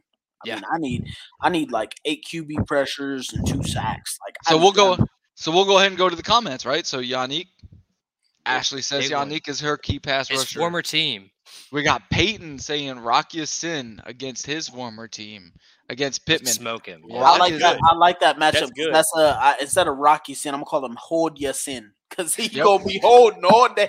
That's gonna favor Pittman. I think so. All day Yeah. long. I think so. I'm looking for the holding calls all day. And I'm gonna go with Chad, and I'm gonna say that his comment here, Raiders look horrible. You said it earlier.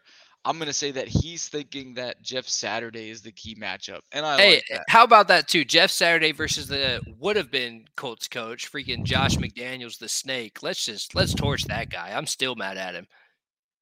Chad says Ellinger against the blitz, and then he asks, will he be able to scramble effectively? He's gonna have to. I mean, Yeah.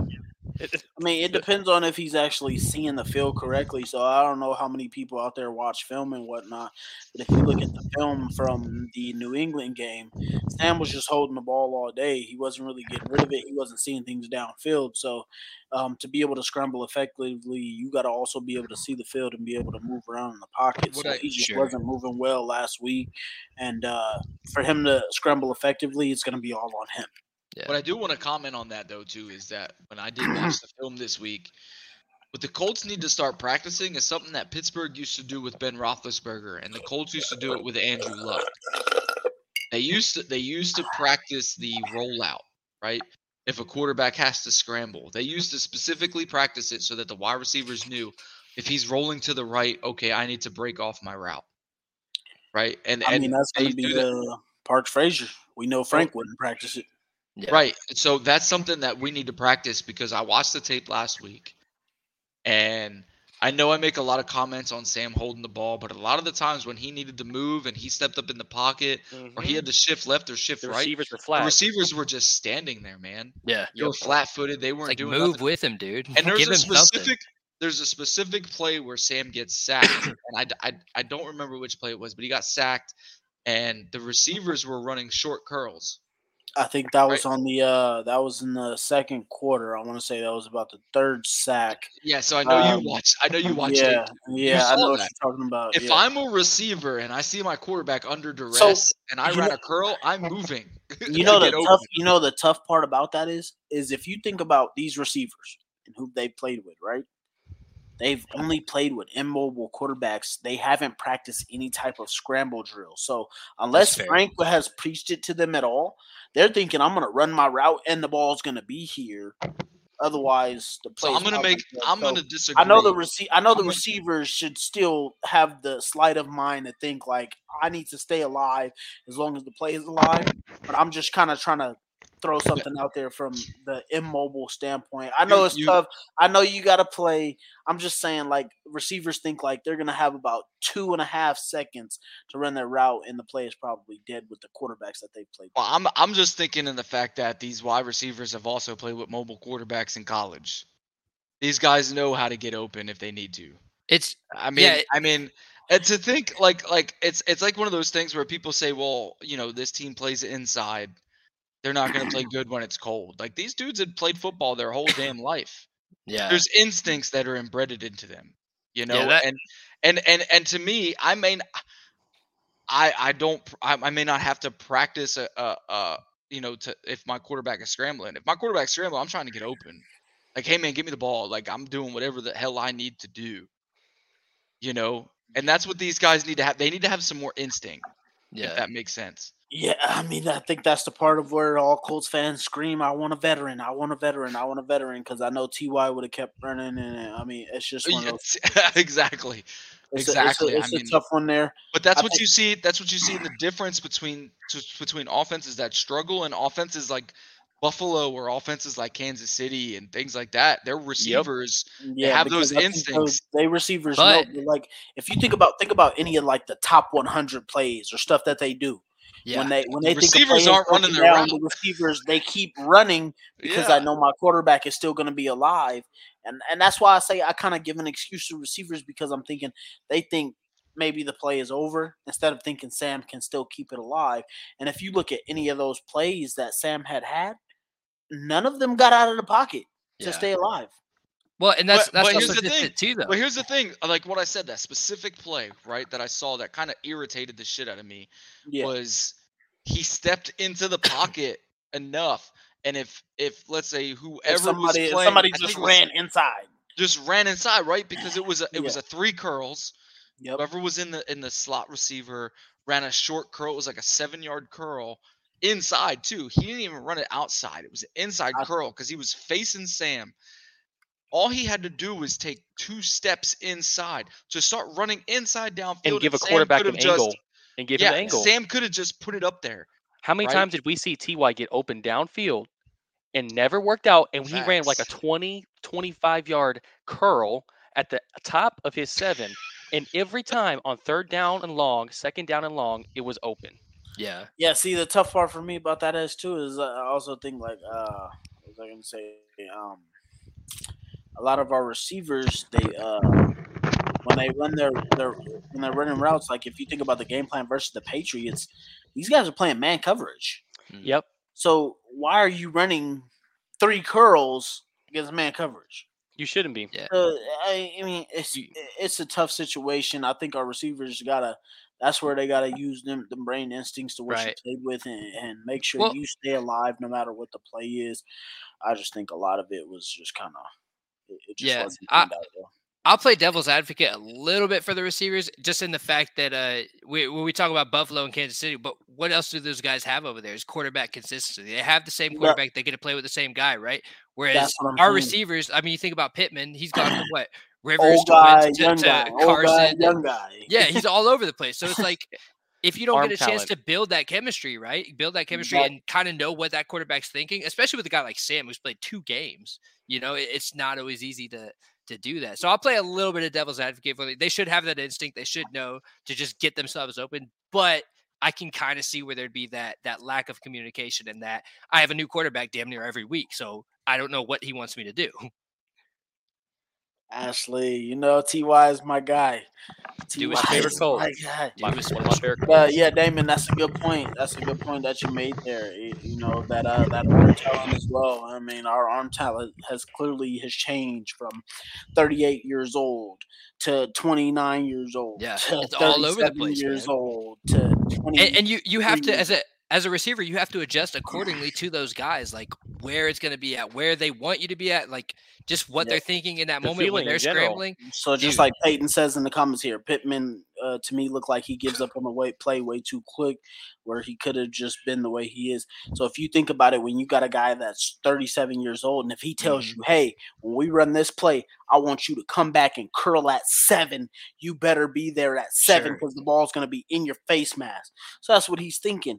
You know, Right. it's like tough when you change to a different quarterback, especially like a guy who's pretty much still a rookie. Completely different Where style. he's like, he's not gonna tell you where to be on your route. He's like, okay, I need to get here to you. Yeah. And so, you I know, love, it's I love just this a- conversation we because just have had too much change for whether it be Yeah. quarterbacks or receivers. You if can't look you at the can't age win like of all that. of our man.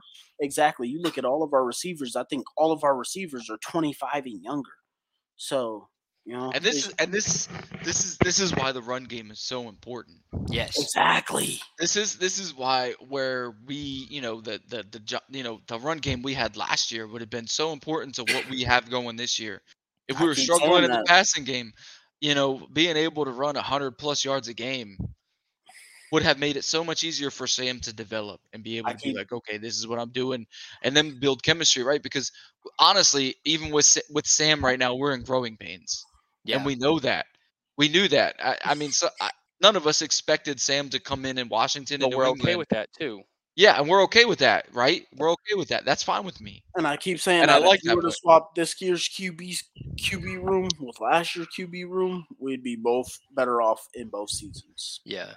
Right. Well, I do want to say too, right? And I don't want to question Sam's leadership. I like Sam a lot. I mean, I've talked to you guys about it. I'm actually a fan of Sam. I hope we move on with him for the rest of the season. I like what I've seen from him. Not questioning the guy. But at the same time, I do wonder, because we're talking about like receivers chemistry with him and everything. I wonder how much he's able to step up and say, hey, I want you to do this. I need you to do this. And like, this is where you need to be able to take charge of that with guys that have been playing for a couple years ahead of him. You know what I'm saying? Like, so I like that. I wonder if there's a little friction there. I think you'll see that happen more as the season goes on. You're not going to see that now because he's still trying to figure out where he needs to be. How he can do and it. What before he tells everyone else what to do. It makes sense. It's like when they start asking players about like quarterback leadership. So even if you're looking at a guy like Justin Herbert, when he comes out his rookie year and he's amazing, they're not asking him to lead until like his second, third year. So well, and I don't know if you guys remember it. That was something that was really cool about Andrew Luck, is that they even had like articles written about him. He came in his very first practice, and I think it was Jeff Saturday actually that said he sounded like Megatron. That guy was, and Luck is like, I heard that, you know, like Andrew Luck was a Terminator. I mean, yeah, he was that guy. Which everybody can't be Luck. You're gonna come in and he's gonna tell you like where I want you to be, how it needs to be done. I mean, even Luck's earlier years, he was still. He still was iffy. Yeah, he was a leader, but he was iffy with because the guys around him. He had the traits, but didn't know what to do with them. Maybe right. Like, look, you're garbage, man. Listen to me. Right. I mean, I'm the guy that always says Andrew Luck made T.Y. Hilton what he was, and I'll always say that 100% because that was chemistry 100%. That was chemistry that you couldn't beat. Like those dudes were just on par. But all right. What we're gonna do now?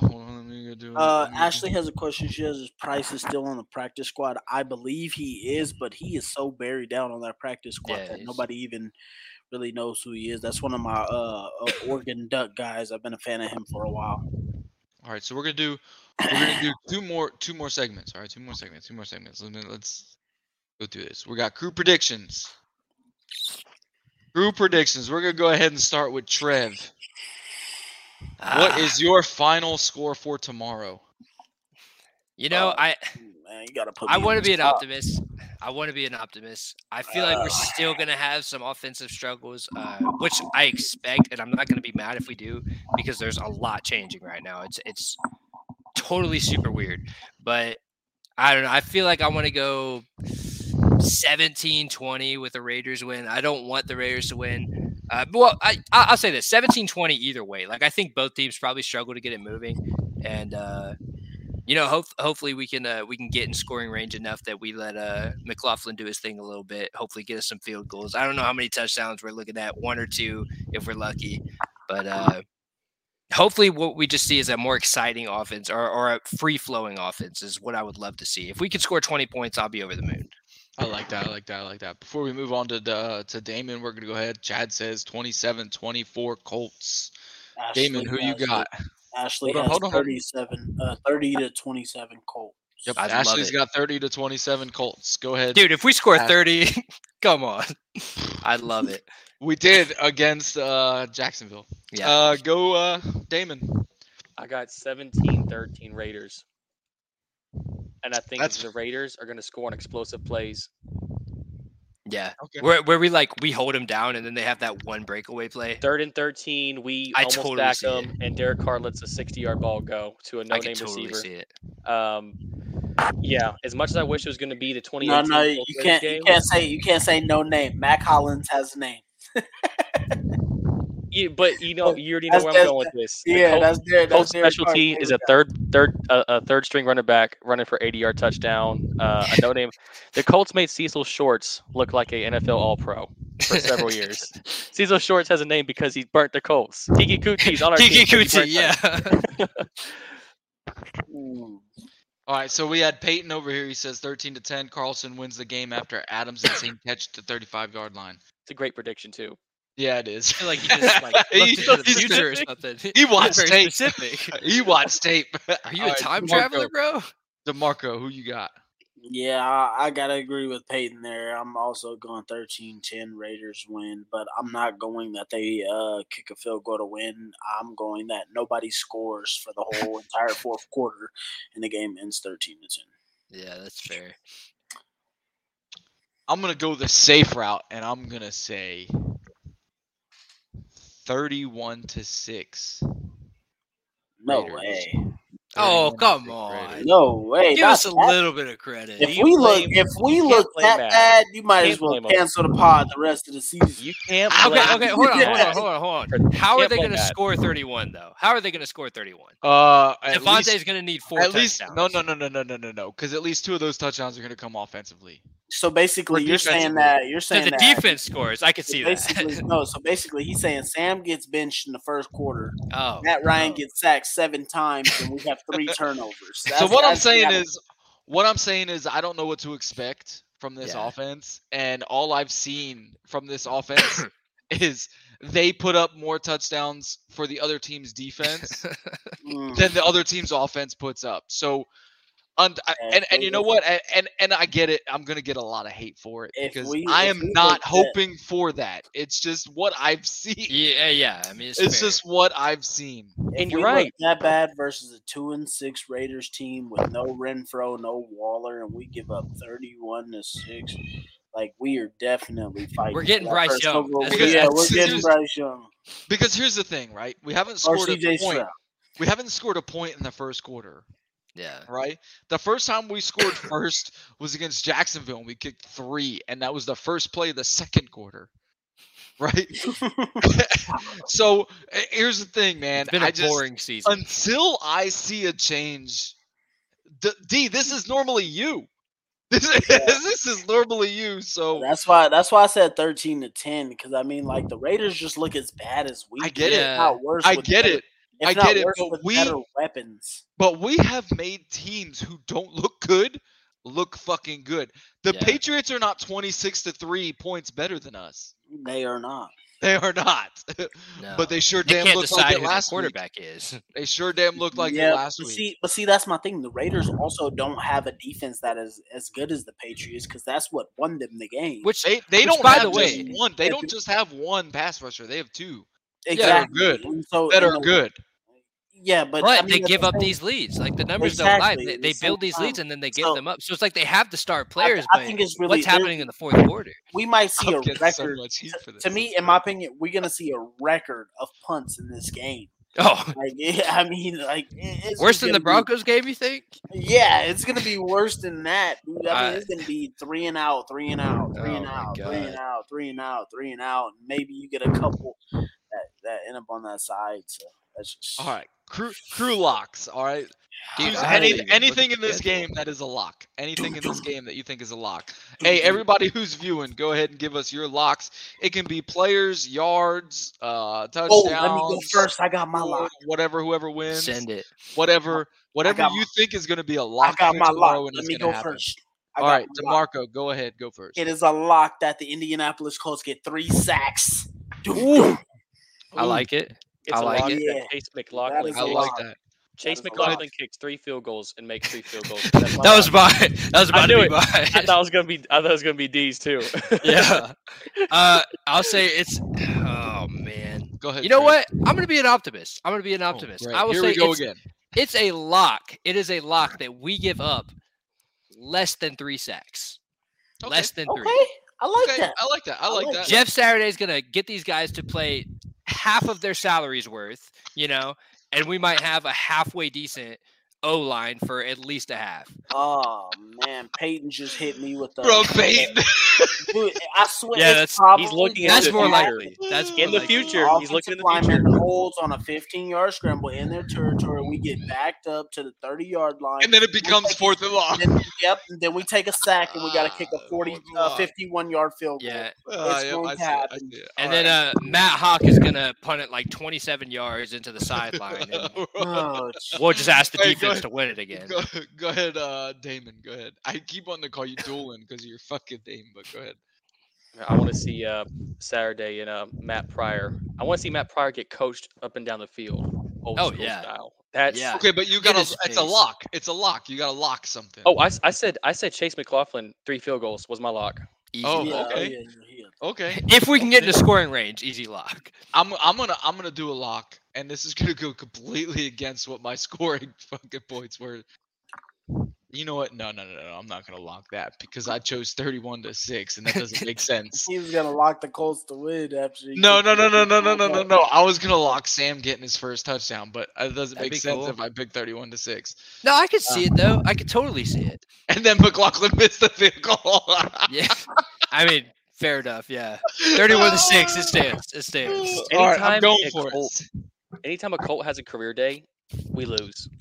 Chad, Like, it's just- Chad has his always. lock here is Ellinger with 250 passes. Dude, That is I would be. I would like be that over one. the I like moon. that one. So That's pretty reasonable. I'm gonna stick with my score prediction, but I'm gonna go completely contradictory, and I'm gonna say Sam gets his first touchdown, but it's not gonna be passing. Okay. Rushes for it. He It's rushes gonna be for a a rushing 47-yard touchdown. 47 Dude. yards. 47 yards. He's got the ability. Like 47 is a little out there, but And I'm also gonna lock something else too. Matt Pryor's gonna lit up at least one sack. oh yeah, I mean, Of course, Off of- he did. you can Off lock of that his- every single week. Off I mean, of a I sack. guarantee you, else? Chandler Jones and Max Crosby might be on the same side just to stun off of him to get sacks. And, Oh, and Matt, right. I'll add to that lock too. It's either going to be a third down or it's going to be in the red zone that he lets up that sack. Where we need him to just be steady the most is where he's going to let up the sack.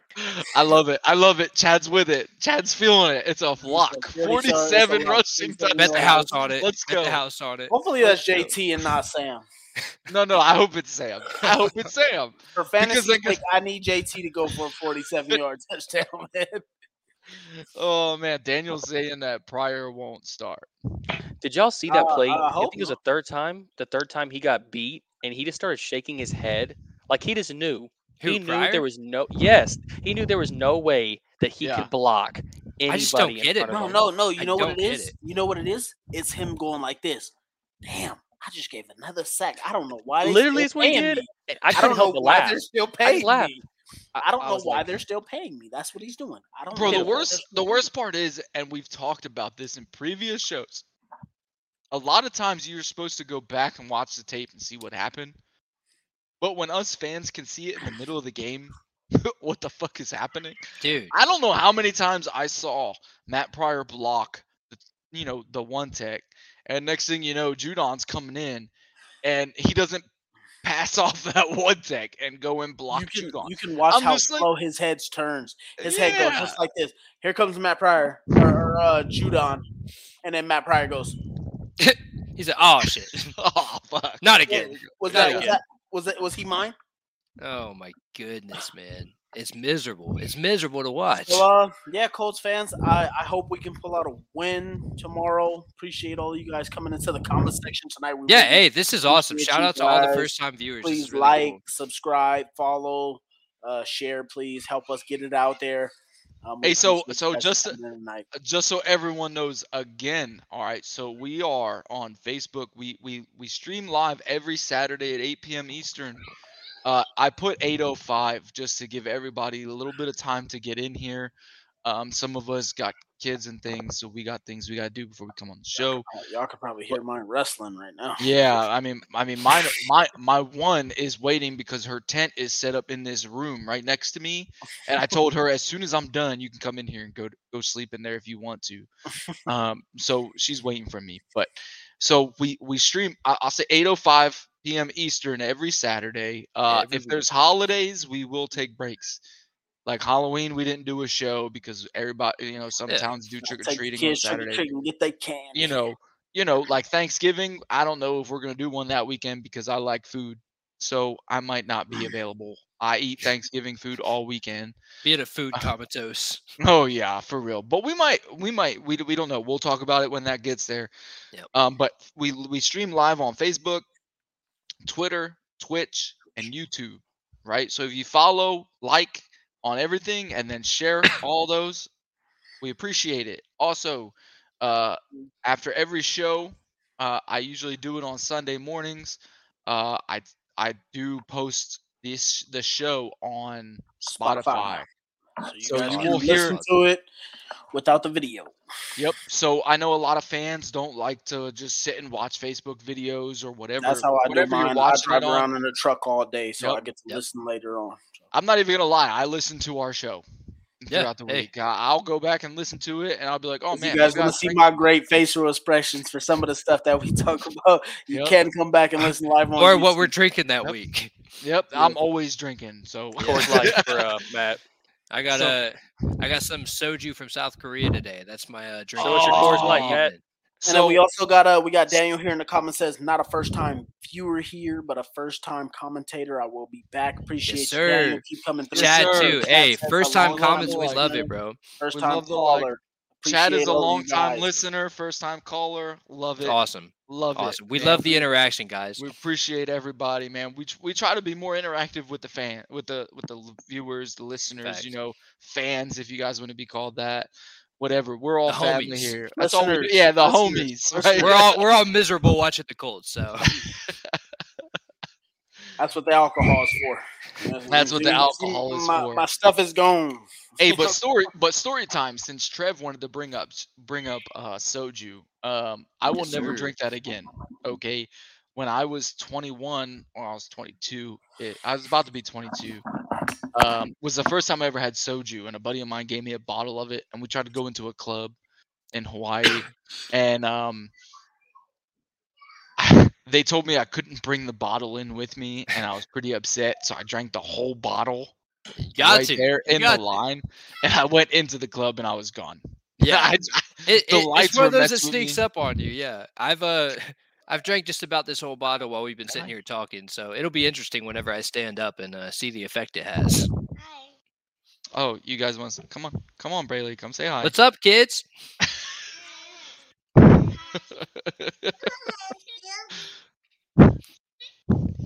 There's the kiddos. Hey, Awesome. Eloisa, what do you say? Go who? Go Colts, She right? said the Colts suck. Go Colts, right? Go Colts, that's right. Okay. Hey, you say it. Your turn. Say go Colts. What? Say go Colts. I did. Awesome. That's what's up, man. Hey, Brayley, go ahead and get your blanket and your tablet. Go ahead into the tent. What do you need? Snack? Yeah, shout out Daniel, man. I wish I could go to the games. Most of us don't live in Indianapolis. I know, Matt, you've been to a game. We have a buddy, Andy, who's usually in our group chat. He goes to the games a lot. But most of us live out of state, so we don't get to go to the games a whole lot. But that's awesome, man. I love the tailgating. Oh Yeah, man, so- I wish I so- could go to some games. That's my dream to go out. Yeah, to Indianapolis same. and go to a So game. Andy was our old Yeah, he He used to be on host the the show show. with us. He used to be on the show with us. He actually took me to a game because I was in Kentucky doing training, and where I was doing training was about 2 hours away from Indianapolis. So he took me Yep. to a game, and that game was when we played Cincinnati with Phillip Rivers, and we went down 21-0, and then we Came come back back. and won. So it was pretty cool to Good see day. that. You know, it was pretty fun. But Peyton says he's going to the Eagles game. I'm praying for you, my brother. It's gonna be a rough day, my guy. yeah, it is, man. My wife's gonna be talking a whole bunch of shit because she's I, an Eagles fan. So I grew up in Indianapolis. I was born and raised in Indianapolis for the first 9-10 years of my life, but I never got to go to actual. I've been to Lucas Oil Stadium for high school state championships, all that kind of stuff, but we never had the money to go to the Colts games. I got to meet Peyton Manning. He was at one of the state championships. Shouted out to him. I had a sign and everything. It was like super cool. They put me on the big screen because I had a sign for Peyton. I was like yelling. I was like, Peyton, it's me. He doesn't know who I am, but it was cool. So I grew up in the Philly. city though, man. I grew up in Philly, so I met Donovan McNabb growing up. Brian Dawkins' son played on my football team, so I met That's Brian dope. Dawkins a bunch of times. Barry Gardner came and watched me play one time when I was like 15, and it was just because Brian Dawkins' son played on my team. Well, not my team, but he played on the younger team. So they stayed and they watched all the games. It was pretty cool, man. They used to come out to our games almost every weekend. So like they had like a bar at our field for all the parents, and Brian Dawkins and Barry Gardner used to hang out up in the bar after the games, and us kids would go up there just because our parents were up there. So it was pretty cool to meet them. I wish I could have met some Colts, man. I wish. I got stuck meeting Eagles players, but it's gonna be a fun one next week. I met a whole bunch of Niners and Raiders. I'm from the Bay Area. Man. I'm from the Bay Area. Every game I've been to, we have beat the Raiders over the Niners, so I love that I go every time. You guys remember back to the 2018 year where we beat the Raiders and Mo Alley Cox has the one-handed catch against the Raiders? I was at that game in Oakland. Was that Kenny Moore's one-handed interception too? No, that one was in Vegas in 2019. Right? Okay. I was also at that one, so yeah, pretty much every game I've been to, we have beat the Raiders or the Niners. I'm a Bay Area fan, so I love to rub it in their face. The fans out there are actually, they act pretty vicious and whatnot, but you know, I'm from there, so I always tell somebody I wish a motherfucker would. I'm from out there. But, I've never been to Indy. I want to go one day and be at the stadium. I think I told y'all. This summer I actually ran to Ben Banigou at the park walking his dog. Nice. Like the most off the Lily. Imagine like me and you were walking by each other at the mall, and I saw his face. And he was wearing a Colts bucket hat, and I looked at my my fiance because she went to TCU. You know, he went to TCU too, and he had a TCU quarter zip on. And I was like, "Oh my god, that's Ben Banigou." He goes, "That's me," and just walks right by me. The weirdest. Shit, told him to get some more snacks. Ben rest his butt. Y'all want to hear a real funny story, bro? So I was walking around this mall around here, right? Stonebriar Mall. And we were just out here recruiting because it's what we do. It's called face-to-face, right? So we're out there trying to find people to put in the Army. And we're walking around the mall, and we see somebody that looks like Ezekiel Elliott. And my buddy is like, hey, that looks like Zeke. And I was like, nah, that motherfucker's fat. And I said it loud as shit. I was like, this dude looks fat as fuck. And no shit, it was Ezekiel Elliott. that tracks. That makes sense. I thought old boy was going to beat me up, but it was Ezekiel Elliott for real. Walking around the mall. TCU just breaks it open for like a 90-yard touchdown versus Texas. Finally scored a touchdown. It's 10-0 on that game. So I want to hit up Chad. He asked, I'm sure y'all have touched on it, but what do you think about the rumor that this Saturday move sets up Manning to return as GM? I don't know how much fruitation that's going to come, mainly because of how negative it truly was when Peyton left. And it wasn't because of Peyton. It was because of the Colts. How much negativity it came from Peyton being forced out of Indy.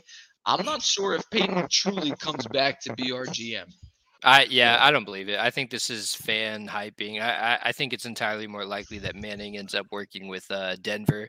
I know he lives out there now. He loves the city, which I mean, good for him. Like he did what he did for us. He doesn't owe the Colts anything. I don't see him coming back to work 100%. In that capacity. I personally believe it. I believe anything that goes on. I mean, it'd be dope. Yeah. Jim Irsay would do. Jim Irsay loves his glory days. He'd love to have Peyton back. He also Peyton Manning on the Manning cast when Saturday got hired. He said he was sending Jeff Saturday his playbook currently. So I personally, I mean, you never know what Irsay is going to do. So if somebody's saying it might be. Cheers to Daniel. I don't know if Daniel says, cheers, boys. Glad you're rocking the state, horseshoe out of state. I've been rocking it since I was in middle school, my guy. Middle school. The only person from California. I was sitting there rocking it. Been a fan for forever. I couldn't afford any jerseys. So when I did start buying jerseys, my first jersey was a Vontae Davis jersey because I thought the Indianapolis Colts were soft. Even as a kid, Vontae Davis just came up and laid the wood on Giovanni Bernard, Cincinnati Bengals. And I bought his first jersey as soon as I could afford it. Bro, how old are you? I am 28 years old. Hey, I've been a man, fan. Phil. I've been a fan since the Peyton days, but I couldn't afford a Peyton So, or Martin jersey. My first jersey is a Bob Sanders Super Bowl jersey. Yeah, Because I grew up in Jersey, right? So we claim the Philly area because I grew up right outside of Camden, New Jersey, which is literally 5 minutes from Philly. And that's all we ever did was go to Philly, right? So, like, if you were below the Trenton line, it was a Philly. You claim Philly. If you're above the Trenton line, you claim New York. Yeah, I mean, it's I'm a huge from the difference. Bay, so the way we grow up, you claim the Oakland Raiders or the Niners, and I thought Right. they were trash. So you wasn't about to catch me with one of them. I mean- New jersey on. Even though I did mess with a couple of the receivers. Tim Brown was my guy growing up from the Raiders, but I was always a fan of the way Peyton and Marvin Harrison played. Them was my guys. Devontae Davis came through and he was laying the hat. I had to go get his jersey number 21. I still got it. It's like 3 sizes too small. But yeah, forever been a Colts fan. Forever will be a Colts fan. If we draft Will Levis, I will promise you guys I won't be watching next season.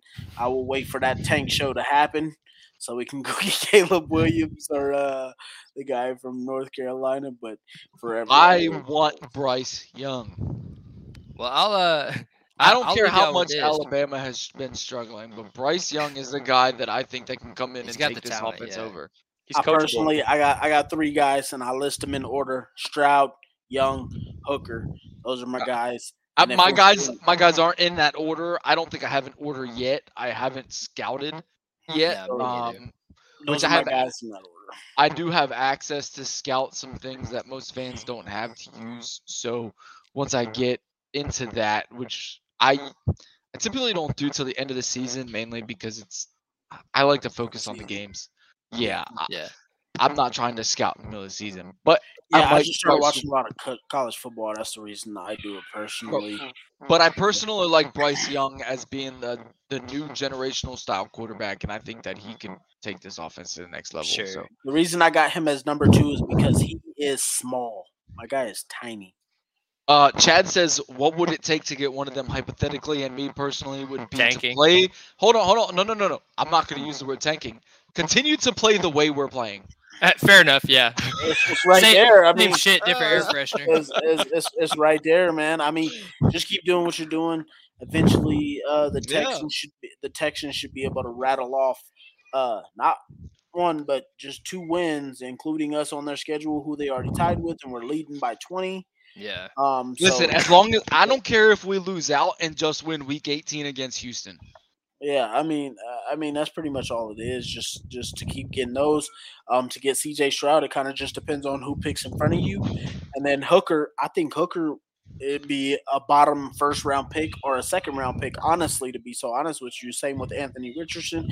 So a couple of different guys to go after. It kind of just depends on what the Indianapolis Colts are looking for, and I mean. Personally, what they need to do is they need to fix this offensive line, and I think all of us have talked about it here on this screen here personally. Pretty much let all of them go, and we rebuilt this offensive line. Go get you a left tackle, start there, get you a center and a right tackle, and then the right and left guard. Figure those out. Here's the way I think. We can let everyone on the offensive line go except for Quentin Nelson. I understand that Quentin Nelson is probably struggling this year, but I also think that it has to do with who's next to him on both sides. Ryan Kelly has digressed. Our left tackle has digressed. There is no left tackle. Quentin Nelson is like, I don't know who to trust. I would keep Quentin Nelson and build the rest of the offensive line, in my opinion. I think it shows that Chris Ballard has failed in the fact of building this offensive line, considering he let Glow and Chris Reed go. I miss them. I miss them both. Yeah. So I've been missing them this year. I will counter, and I'll leave y'all with this. I got to hop off here, but yeah, we're gonna. The only counter I have is that I think he did build it right. Like we never had a better O line than 18, 19, like those years. The O line was that's what made Phillip Rivers able to be so successful in the very end of his career. Right, is the O line that Chris Ballard built. So I can't hold him overly accountable. But I do agree he shouldn't have let Reed and Glow walk. We should have kept those guys. We should, at least one of them. We should. So he's accountable on that end, but I don't know. I see a lot of people attack Ballard over that, and it's like he did what you guys asked for, right? Like he built the O-line, and then now it's just failing. It's just not staying together. Like these guys got paid. Kelly and Smith got paid, and they're no longer holding up their. He tried to blame the reporters for that as well. He tried to say, "Look, I heard that. I caught that." You guys were complaining about receivers, and we get one, and now we're all.